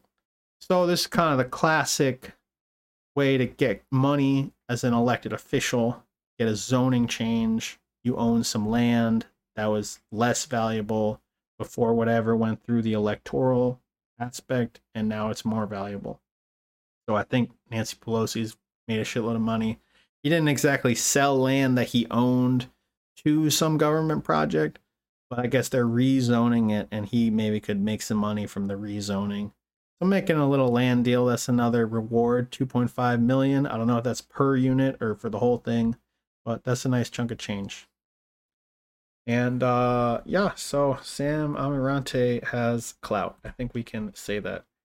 Rostenkowski's daughter convicted. So the 32-year-old daughter of U.S. Rep. Dan Rostenkowski has pleaded guilty to shoplifting pet toys valued at $40 from the Northside Supermarket, a state's attorney's office spokeswoman said Wednesday. Roston was arrested in December. Sorry, Gail Roston. Oh, she changed her name. Roston from Rostenkowski, I guess. Gail Roston of 1120 North LaSalle Street was sentenced to 9 months of court supervision, $90 fine, after pleading guilty last Thursday in misdemeanor court before Associate Judge Sam Amirante. Roston was arrested in December when she tried to leave a club food store at 2627 North Elston Ave without paying for several dog toys she had hidden on her clothes, according to police. Sue, is this a slap on the wrist? Kind of seems like it. And Rostenkowski, I didn't get the article into the PowerPoint, but he did donate a bunch of money to Martwick, Robert Martwick, the big boss, ward committeeman. And Martwick was quoted as something like, and I think Rostenkowski ended up getting prosecuted, and then Robert Martwick had accepted money from him, and he made some remark about like, oh, I accepted that money for the Democratic organization. It was a donation. It was for the good of the community, you know, typical shithead Chicago politician thing about like, you know, responding in a very flippant way when you're questioned about your associations. So one thing to say about Sam Amirante, he was known as the hugging judge. Not so fast. Judge Sam Amirante, whose reputation as the quote-unquote hugging judge seems to be spreading far and wide. He recently got a call from Bill Cosby's producers asking him to be a contestant on the comedian's remake of the old Groucho Marx You Bet Your Life show, scheduled for this fall. So another nice association. John Gacy, Bill Cosby. Like I said, I'm not slandering this guy. Stuff's in the newspaper. Just reading the newspaper to you. Recycling the content through the, the nightmare vortex of the internet to hopefully someday make some money. But like I said, Sam, please sue me. Or no, don't sue me, Sam. Do not sue me. I didn't say anything against you. I observed facts that were publicly available. If you send me a cease and desist letter, though, I will take everything down. But you have to do it sooner rather than later. You got to register your objection immediately. Maybe it wouldn't be as binding later on. So we have avoided discussing John Wayne Gacy's crimes. I mean, well, the crimes is the wrong word because people talk about crime. Crime is a social construct. What is a crime? This whole thing is about, I'm about to talk about police impunity. So crimes are what the police define as crimes. Violence, maybe even violence is the wrong word. Harm. The harm that John Gacy caused, we have not gotten into the explicit details. We are going to be talking a little bit about it right now. Jeffrey Rignall was a survivor of John Wayne Gacy's sexual assault and rape. John Gacy approached him in uptown Chicago or maybe in Boys Town. They're very nearby neighborhoods. And I didn't get into the counterinsurgency angle against uptown and Boys Town because these were very politically active neighborhoods, especially in the kind of Black Panther civil rights era. But I didn't have too much specific stuff on that. So I mean, it's just a fact that a lot of the kind of militant activists were here. The Young Patriots who joined the Fred Hampton's Rainbow Coalition, certainly a group probably deserving of more scrutiny than they have received. They just kind of got a reputation as like, oh yeah, they're the good white people. It's like the white Black Panthers or whatever. It's not. Maybe they deserve a little more scrutiny and also some investigation of a uplifting nature. More needs to be said about them. But anyway, that's uptown for you. So Rignall, he got offered a joint by John Gacy, and then he's smoking a joint with Gacy. Gacy takes out a chloroform rag and shoves it on his face. We're going to see in the next picture, I avoided graphic photos for the most part, but I think it's important to the story that his face was completely burned by this chloroform. It's a very caustic chemical, and maybe it's possible to apply chloroform in a way that doesn't do this, but Gacy was not concerned about that. He used an excess of chloroform and it burned the guy's skin. So he knocked him out with this chloroform, took him to the house and raped him, and then took him back to uptown, just left him in the park or whatever. And so Rignall was really incensed by this. The police took pictures of him and stuff, but they didn't show any interest in investigating. Rignall investigated the crime himself, basically. We're going to read a quote from the Man Who Killed Boys, the book I like. Rignall rented a car and drove to the expressway exit he remembered from the night of his abduction and rape. He spent 4 to 15 hours a day for about 2 weeks searching streets in the area for the car or sitting by the exit, sometimes accompanied by friends waiting for it to drive by.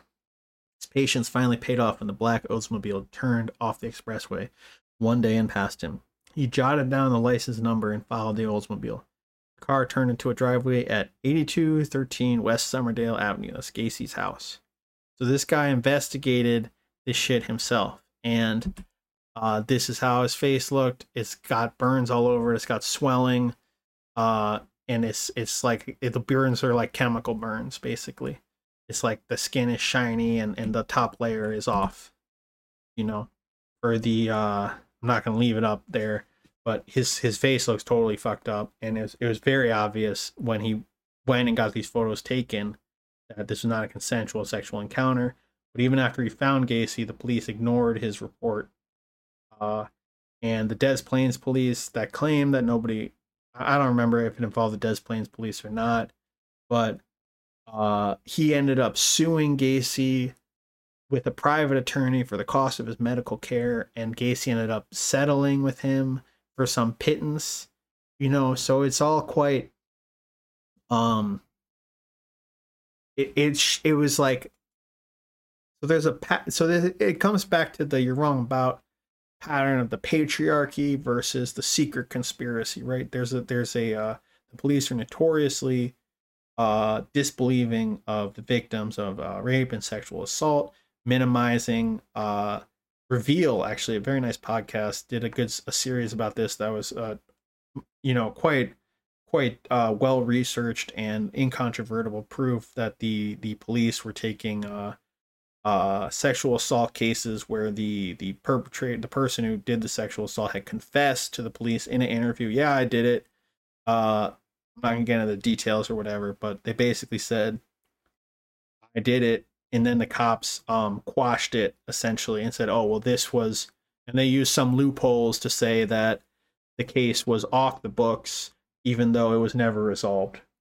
They said something like it came down to like 5% of the rapes or sexual assaults were actually prosecuted from the reporting. So there is a patriarchal attitude of disbelief of the survivors, and I suppose in this case there was also people who didn't survive that were not taken, the harm caused them was not well. There's not concern or care about that harm either. But so you have the attitude, but at the same time, there is that 5% that gets prosecuted or whatever, and this person found the perpetrator, served him up on a platter. He had photos of all his injuries.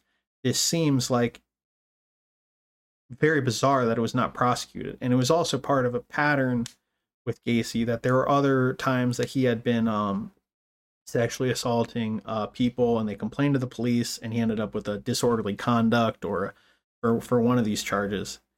And again, like it's an astounding level of police impunity. I didn't research it as much. I think that if we do the police / counterinsurgency episode, we are going to be focusing on what I'm about to talk about and on that iSearch stuff.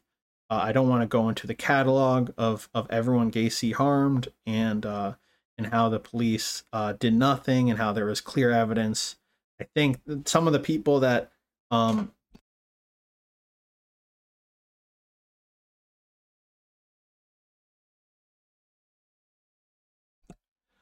sorry, I was coughing again. Some of the documentaries that I'm going to recommend at the end in Cav Def, they've got those resources there to go through.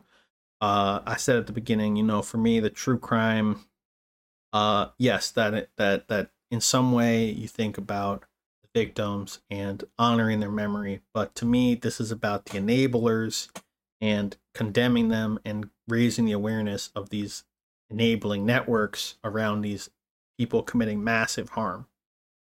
And it's a bit like I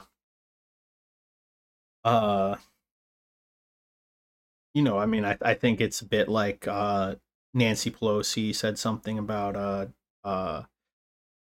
George Floyd, that he was a activist who sacrificed his life for civil rights or something, and that's not accurate. George Floyd did not seek out some kind of confrontation with the police for the purposes of demonstrating a civil rights point. He was sought out and harmed, and I didn't research this at all, but you get the point. Is that Gacy went out and found people to harm. They didn't want to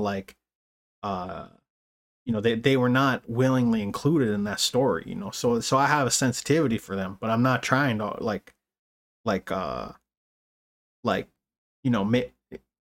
to me, it's not about the victims. It's about and it's also not about glorifying John Wayne Gacy, Ubermensch. He fooled us all. It's about, he didn't fool anyone. He was very obvious in his the harms he did. He was careless, and there's a big network of enablers around him, and that they probably did, and it seems like they did a controlled demolition on him to bury all their connections to him along with him, because and that probably there are people who were operating more smoothly who enjoyed total impunity.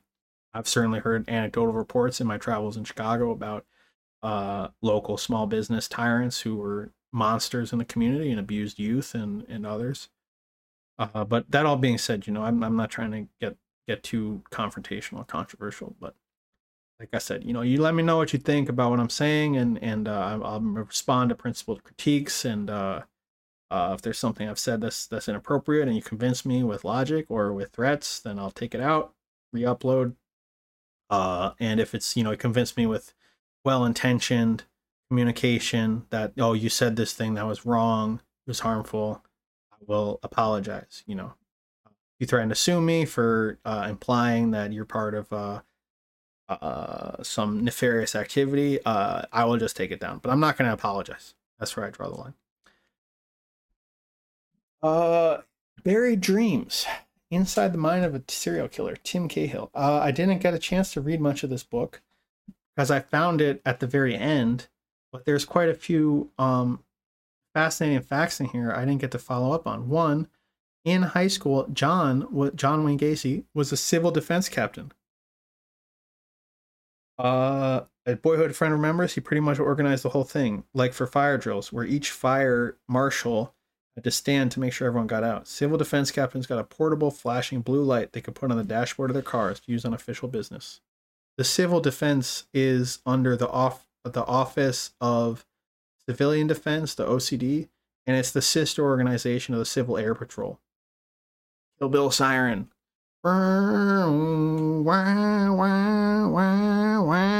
Okay. The Civil Air Patrol, Lee Harvey Oswald, Barry Seal, David Ferry. This is like the cousin of the Civil Air Patrol for land. And it's under the same umbrella, the OCD, the Office of Civilian Defense. I think that's what it's called. There's an article on the next page. Yeah, what the fuck? Why was John Wayne Gacy in this sister org of the Civil Air Patrol? It also says that he was a precinct captain, assistant. He worked as an assistant precinct captain on behalf of the Democratic candidate for alderman in the 45th Ward. And this guy, I didn't get the chance to do the research totally, but I lined up the timeline slightly. And the 45th Ward alderman died suddenly and had like a diary full of letters to his mistress or something that caused a big scandal in the papers. So what the fuck's going on there? That's something to look into. I would have found this book right away. But it's on archive.org if you want to check it out. If you want to make your own John Wayne Gacy episode, read this book, find the social networks of all the people in it who give you weird vibes, and make your own episode. This is something I would have liked to have looked into. What was going on with the assistant precinct captain shit in the 45th Ward? What was going on with the civil defense? I have a little bit to say about the civil defense. This is from Wikipedia. The Civil Air Patrol, CAP, which was created just days before the attack on Pearl Harbor, commissioned civilian pilots to patrol the coast and borders and engage in search and rescue missions. The Civil Defense Corps, run by the OCD, organized approximately 10 million volunteers who trained to fight fires, decontaminate after chemical weapon attacks, provide first aid, and other duties. So, within the Office of Civilian Defense, within the Office of Emergency Planning, in the Executive Office of the President. The civil defense of World War II began very much as a continuation of that of World War I. Very interesting, because John Wayne Gacy's father, John Gacy Sr., was also a World War I veteran, and it seemed like he had PTSD from that. He had a locked basement where he would go and drink by himself and supposedly rant and rave. I think that Civil Air Patrol is also under the OCD. It doesn't say that explicitly here, but I have to do a little more research on that. These are some articles. 1955.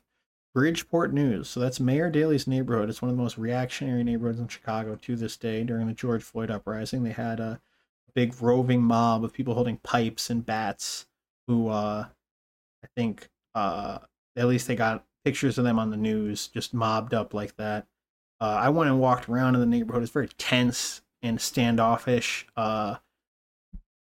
There was like vigilante violence during the George Floyd uprising that was reported in the news. So I don't know if these all were involved in some and didn't get caught or what. But here's an article about the Civil Air Patrol. The idea of air raid drills for employees in factories and businesses is growing, the Chicago Civil Defense Corps said today. Many business firms have asked for specific recommendations as to how their internal civil defense organization may participate in quote-unquote Operation Alert 1955. And on June 15th, Anthony J. Mulaney, Chicago CD director, blah, blah, blah. Okay, in view of these, so this is weird, like the businesses have a civil defense thing that's going to come in and train people about and I didn't read all these, but about like when nuclear weapons and chemical weapons get used. It sounds like a union, nice vehicle for some union busting. In view of these inquiries, a supplement of the Chicago Civil Defense Corps plan of exercise has been prepared by Pat Kelly, Corps coordinator, and mailed to all commercial and industrial firms. Each firm and state should decide for itself the type and extent of its participation, but it is stressed that all should view the assumed bombing as if it actually might happen. So this year's exercise is the first to contemplate use of the hydrogen bomb. Radioactive fallout. Each firm's civil defense committee to consider modifications of organization and plans in light of the new factors of evacuation and radioactive fallout. Okay, so we have Pat Kelly, and I'm pretty sure this is the Pat Kelly of the Kelly Nash machine that was the Democratic Party machine that preceded Daley's one-man machine, one-man control. He is preparing the Chicago Civil Defense Corps plan, and this is getting sent to every big factory so that they can organize their own civil defense committee and spy on their coworkers and make them do weird rituals / drills where they practice getting blown up by an atomic bomb. I mean, this seems like a vehicle for right-wing clandestine organizing. And like I said, I need to research it more. 55, John Wayne Gacy would have been 13. So it's possible that it sounded like he was driving in that other book. So he might not have been in high school yet. Anyway, here's a news clip. Sees 8-minute warning when A-bombs fall. Colonel John Galt. What the fuck? John Galt, what? Assistant military advisor to the Civil Defense Office in Washington, said yesterday that with the normal functioning of air raid warning signals, the population of an atomic bomb target area would have 8 minutes to find shelter. Galt addressed civil defense directors of all states attending the opening session of the Edgewater Beach Hotel of the General Assembly of the States Council of State Governments. That's wild, because I think I know this hotel, and it's like Art Deco kind of, but it's bright pink. It's got a vibe like that Miami beachfront vibe. Really trippy. Imagining this Colonel John Galt losing his shit at the podium about how long exactly you have before the bomb blows you to smithereens. Big plane flight spotted. 40 unidentified bombers were picked up Wednesday on the radar screen at the Maine-Canadian border, said Galt at 32,000 feet. He said 3 hours later they were identified as United States planes.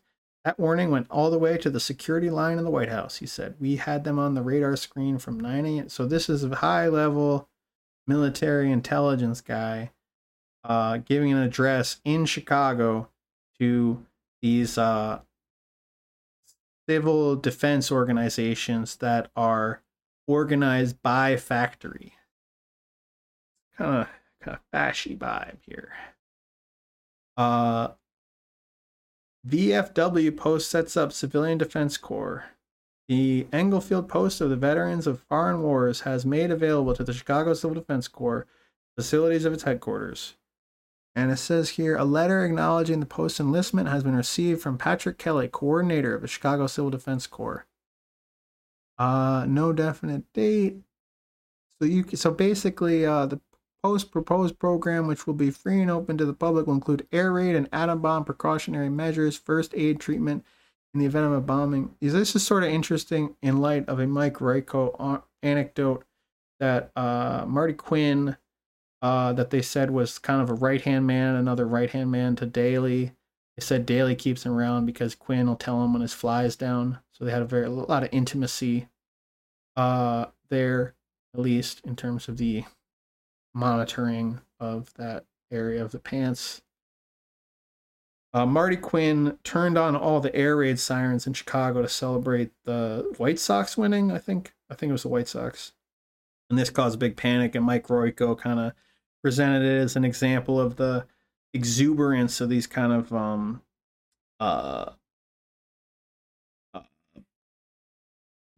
these Dionysian machine guys. So yeah, but then it's like kind of weird, man. It kind of reminds me of this, like, did he go and the civil defense corps is all mixed up with the air sirens? So is that a part of it, like that he's got the civil defense corps kind of involved in the air sirens, so he can just tell them, oh, it's because of the White Sox, and then it's kind of like they're in the know and they know what's going on, and then everybody else is freaking out who's not kind of getting their information from the civil defense corps. All right, civil defense activities being speeded. Area warden appointed. VFW distribute 15,000 letters here. Announcement was made this week of the appointment of Edward Klein by the Chicago Civil Defense Corps as warden of Area 94. So men wishing to volunteer for service as block wardens may phone him at Ed R. Crest. So this is kind of like the turning of the hypercube, right? Because the precinct captain runs a precinct, right? And they are basically, as I mentioned earlier, the bad shaman surveilling the spirits in the jungle to make sure that the vibes stay fucked. And now you've got an overlapping jurisdiction of a civil defense block warden who's also kind of like responsible for what are people thinking about on that block. Are they thinking about defense? Are they thinking about the chemical weapons? Are they thinking about a biological vector of attack? Have they considered how much time they have to get to a bomb shelter when the air raid drill is activated? You know, have they considered they only have 8 minutes? They know that the White House security line is monitoring all radar blips. I don't know.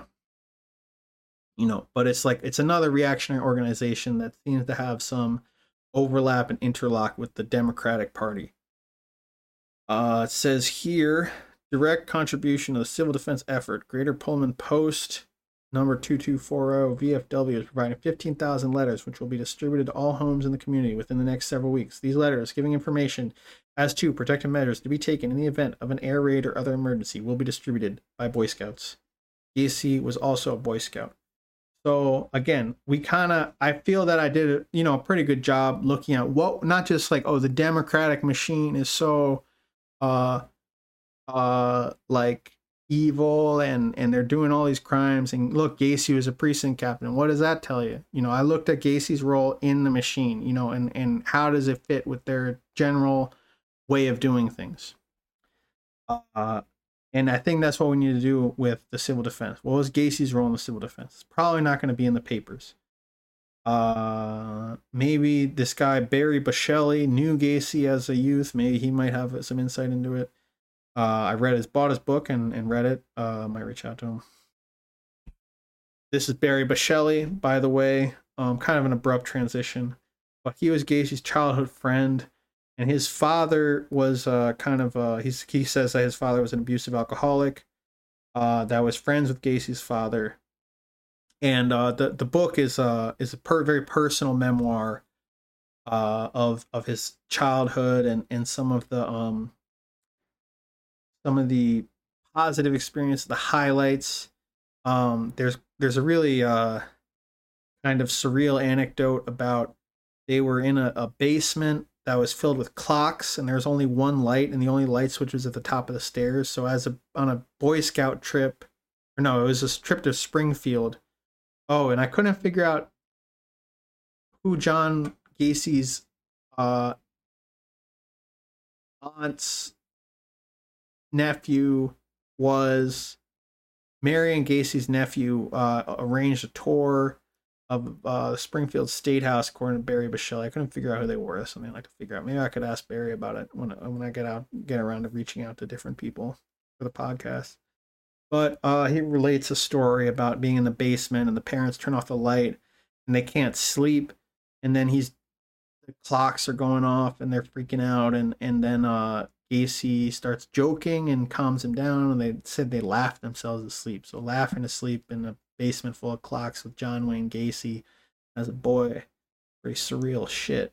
So I got mad respect for Barry Bichelli. And in terms of the critical information for this kind of investigation I'm doing, it was there was quite a bit of that too, and I'm going to get into it. So his father's name was Eugene Raymond Bichelli, and his father was they call him a bartender in the newspaper. He was more like a bar manager, it sounded like. My father liked to entertain people with his magic tricks. He would remove any type of watch off your wrist without you knowing it. I remember the days when the president of the Belova Corporation would come by the lounge. My father knew him personally, and he would challenge my father to take whatever watches he had on his wrist without him knowing it.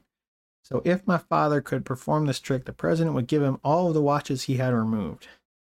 So we're going to get into a minute that this guy had some type of business relationship with John Wayne Gacy. And then the Belova Corporation president has this kind of coy, playful relationship with him, and not trying to malign all magicians, but the world of stage magic is like almost like an underworld in some ways. You know, you get this guy Estabrooks was into that stuff. These magicians are into some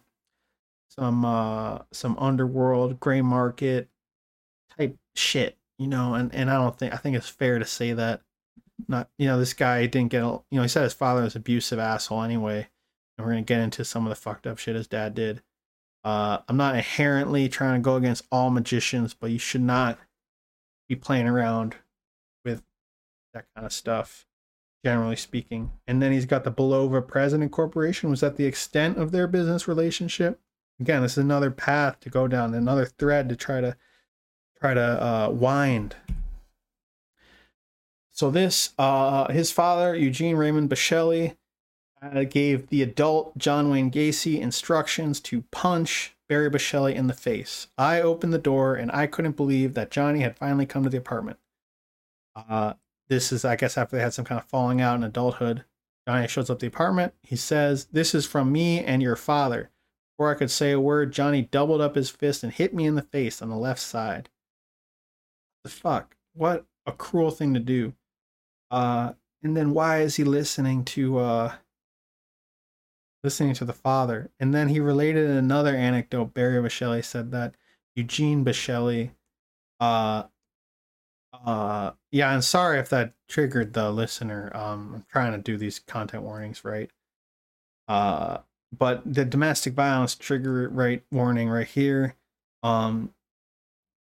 Gacy's father, Barry Bichelli's father, Eugene Bichelli, basically did the same thing to Barry's mother, that he said something along the lines of, "This is from me," and then punched the mother in the face. And then somehow this was right after Barry Bichelli's mother died. After the funeral, Johnny was at the funeral, kind of, he said that he was wearing a very ostentatious suit and looked like a gangster. And then this guy's a magician, sleight of hand guy. And then, you know, the CIA, not that this is not exactly proof of anything, but the CIA does hire magicians to come and train them in sleight of hand. And I think One of the guys who did that was mixed up with Estabrooks and the Resorts International or something like that, and that woman, Thanks from All the Memories writer. So, and this guy was a public figure. He got his name in the paper. Gene Bashelli, a Windy City bartender.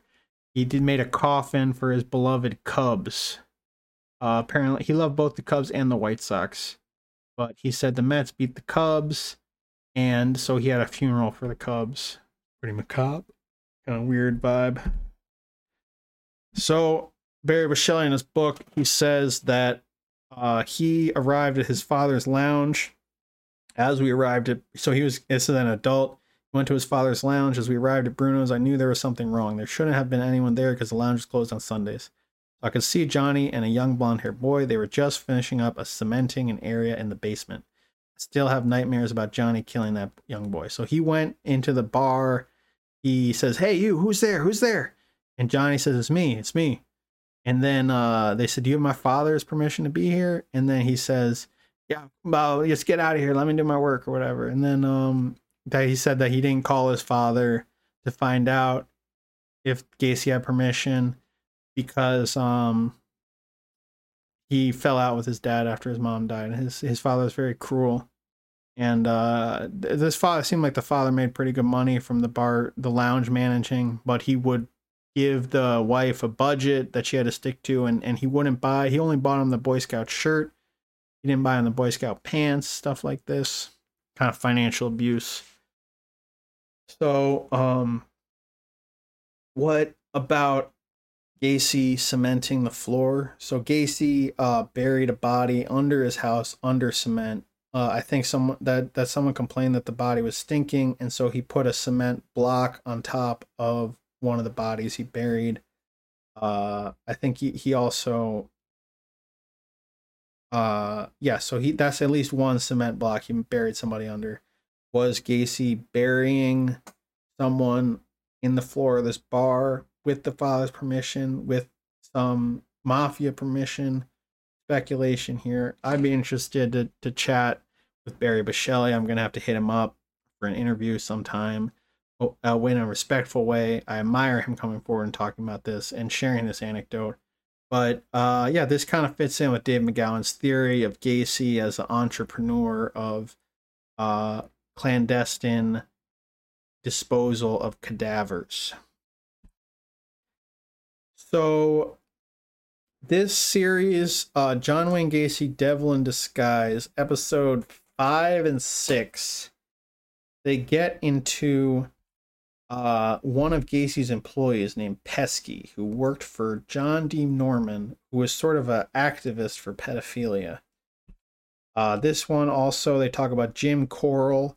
Jim Coral had a very similar modus operandi to John Gacy. And I'm using these cop terms. I don't love the cops, but there was a lot of similarities in how they ran their operation.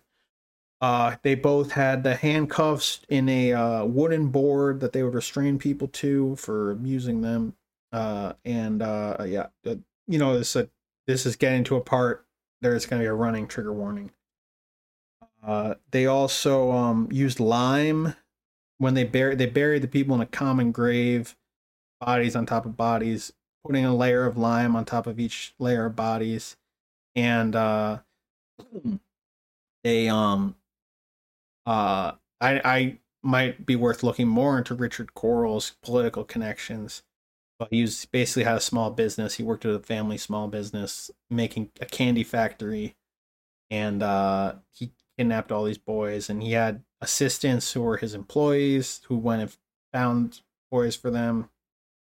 And he was connected, I think, to John D. Norman. Gacy was connected to John D. Norman, who he ran a bunch of fake charities that were sort of fronts for child trafficking. Of basically, the charity would get the child and they'd send it to a pedophile, and they had a catalog of all the people who worked with them. Kind of had some Epstein vibes too. Pesky worked with Coral. No, Pesky worked with John D. Norman, and Pesky worked for Gacy. Bill Dorsch investigated Gacy. He said there was another burial site at an apartment building Gacy managed on Miami Avenue. And he also, this is a clip from the Marshall Project. He investigated this detective, Guevara, who was framing a shitload of people in the 90s. And the families, again, were very active and trying to get attention for this. It took decades. This dude framed like shitloads of people, like 50 to 100, I think, for murder. And he had a lot of collaborators and enablers who were all going to skate. And I don't even know, maybe Guevara is going to skate too. I don't think so far he hasn't been punished. They've just exonerated a lot of the people he was involved in prosecuting. So Bill Dorsch did an investigation to see if there was more bodies buried in an apartment building. That would track with the thesis of Dave McGowan that Gacy was running some kind of business of body disposal, maybe for more people than just himself and his personal appetites.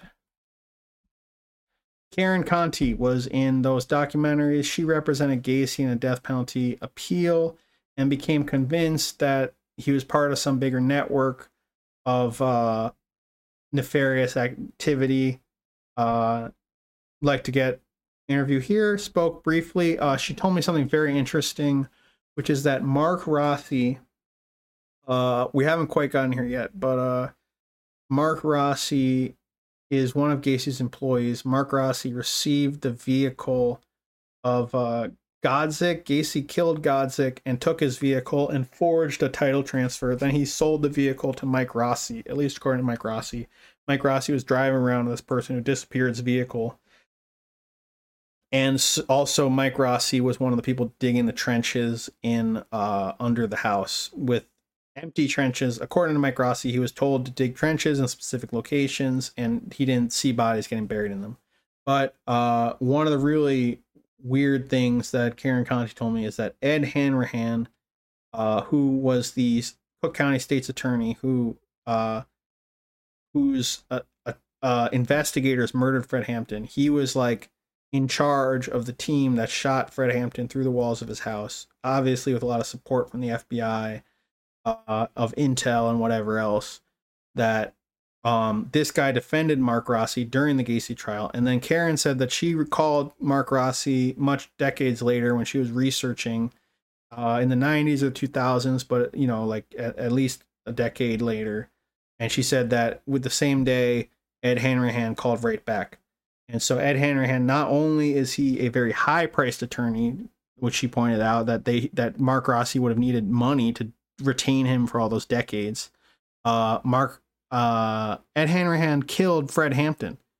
This is like one of the great crimes against humanity of the United States history, and one of the great parapolitical crimes, and one of the great counterinsurgency crimes.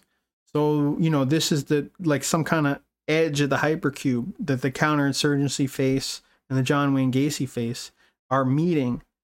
And supposedly there's a rumor that Mark Rossi this is John D. Norman, real creepy looking guy. So cavdef.org has a lot of links I haven't really had a chance to go through in depth. They talk about Gacy had 4 employees. David that were alive at the end. David Cram, Mark Rossi, Pesky supposedly, and Cram was murdered in the Cook County Forest Preserve. Very suspicious circumstances. Supposedly hung himself in the Cook County Forest Preserve. What the fuck? Rossi got prosecuted for some kind of extortion thing with movie theaters. I listened to an interview with Bill Dorsch, and he had the info on it. Then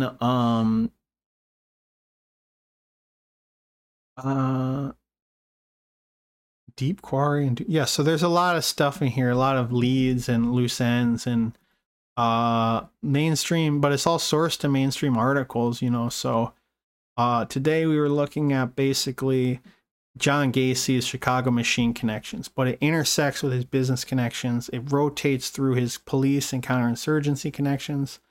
Supposedly, Vito Marzullo is the grandfather of Mike Rossi, and he had a ton of clout.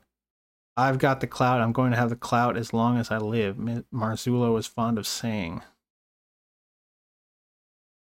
So they do a little bit of like a genealogy thing where they look at the supposedly the cops, his mother told police that Mark Rossi was the grandson of Vito Marzullo. It appears to be some kind of not recognized child situation. They used to call it illegitimate or a bastard, but that's not the preferred nomenclature nowadays. So yeah, that's pretty weird. Like I said, I didn't get a chance to do enough research to really make some definitive conclusions about John D. Norman or Philip Paskey. I think those documentaries and researchers I shouted out did a pretty good job with all that. So I'm gonna big them up. Yeah. Here we go. Movie companies. 6 prison terms. 6 men with connections to movie projectionist union were sentenced to prison. This is in Mike Rossi's section here. What's this say? Hanrahan. Yeah, Hanrahan is really needs his own episode, I think, in terms of how did he his political role, what his connections were. Monstrous what he did to Fred Hampton, and obviously it wasn't just him doing it. The whole political police apparatus, what one might call the deep state, was involved, I think. Let's just look at what it says about Hanrahan. So what do they say? Mentions that Mike Rossi had Edward Hanrahan for the attorney. Cook County State's Attorney Hanrahan ordered a raid in the apartment of Black Panther leader Fred Hampton. Hanrahan essentially did so on behalf of the FBI.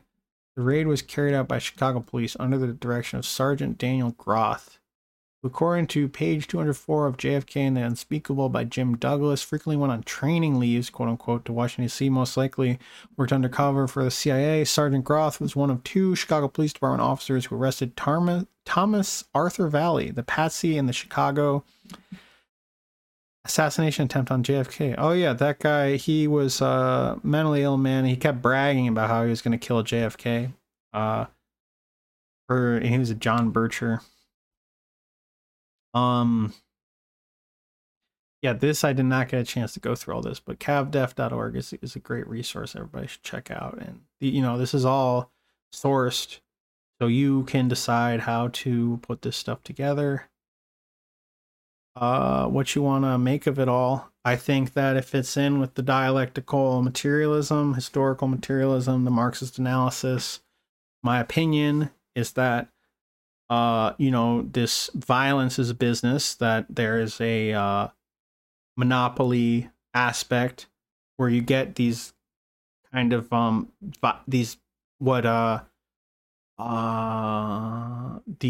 Alan what was the guy's name? Let me live Google this. We're almost done here. East West Alan, East Side, West Side Alan Alan A. Block. Yeah, he talked about the he didn't say power cartel, but it was basically the idea that that organized crime has different rackets, and one of the rackets is power, cartelizing political power, and that was a role in Chicago. And among the crimes that they sold impunity for, apparently, was murdering and sexually abusing teenagers. And that's the explanation. And Gacy had some kind of pivotal role here, and he got exposed. I guess that he but then it seems like that I think it's fair to judge that there's some kind of controlled demolition of the network around him, so that he took the whole fall for everything, and none of his partners in crime got nailed, even though this guy, you know, at least Mike Rossi went on to be involved in this movie theater extortion. I did not verify that by going through all the newspaper articles and everything. Bill Dorsch said that on Ed Opperman's show, so I'm just quoting that. But let's return to Tesseract. And you know, because when I was researching this stuff, I did become disturbed contemplating how the killer clown, someone reviled as such a transgressive and aberrant person, could have these verifiable connections to institutions that do harm regularly.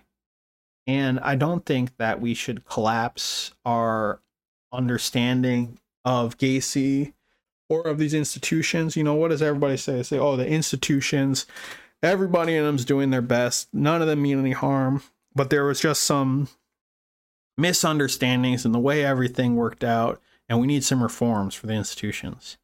And then for someone like Gacy, you say the man is not a man. He's so different from anyone else that he just needs to be destroyed, and that's it. Just destroy him and just be horrified and let him go. And we don't need to pick whether we're going to have some kind of conservative backlash against the most vile perpetrators, or whether we're going to kind of have a mishmash of regret about our ultimately what do you call it? So yeah, some kind of mishmash of sad regret about our institutions doing harms without any individual in them meaning harm. You know, we don't need to pick between those extremes. There's a way to integrate that knowledge into one hypercube that morphs, it changes shape.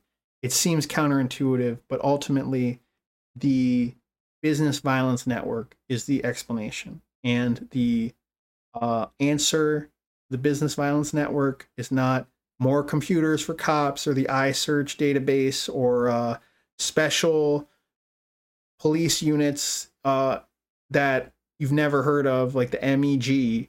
It's communist revolution. You need to have a society where the workers own the means of production and goods are apportioned according to the principle of to each according to their need, from each according to their ability. You know, those should be the core principles guiding society. And yeah, I mean, we did 4 hours almost today. And I think basically I'm not going to promise a follow-up just yet. But there is, I mean, there's even more to be looked into, you know, like,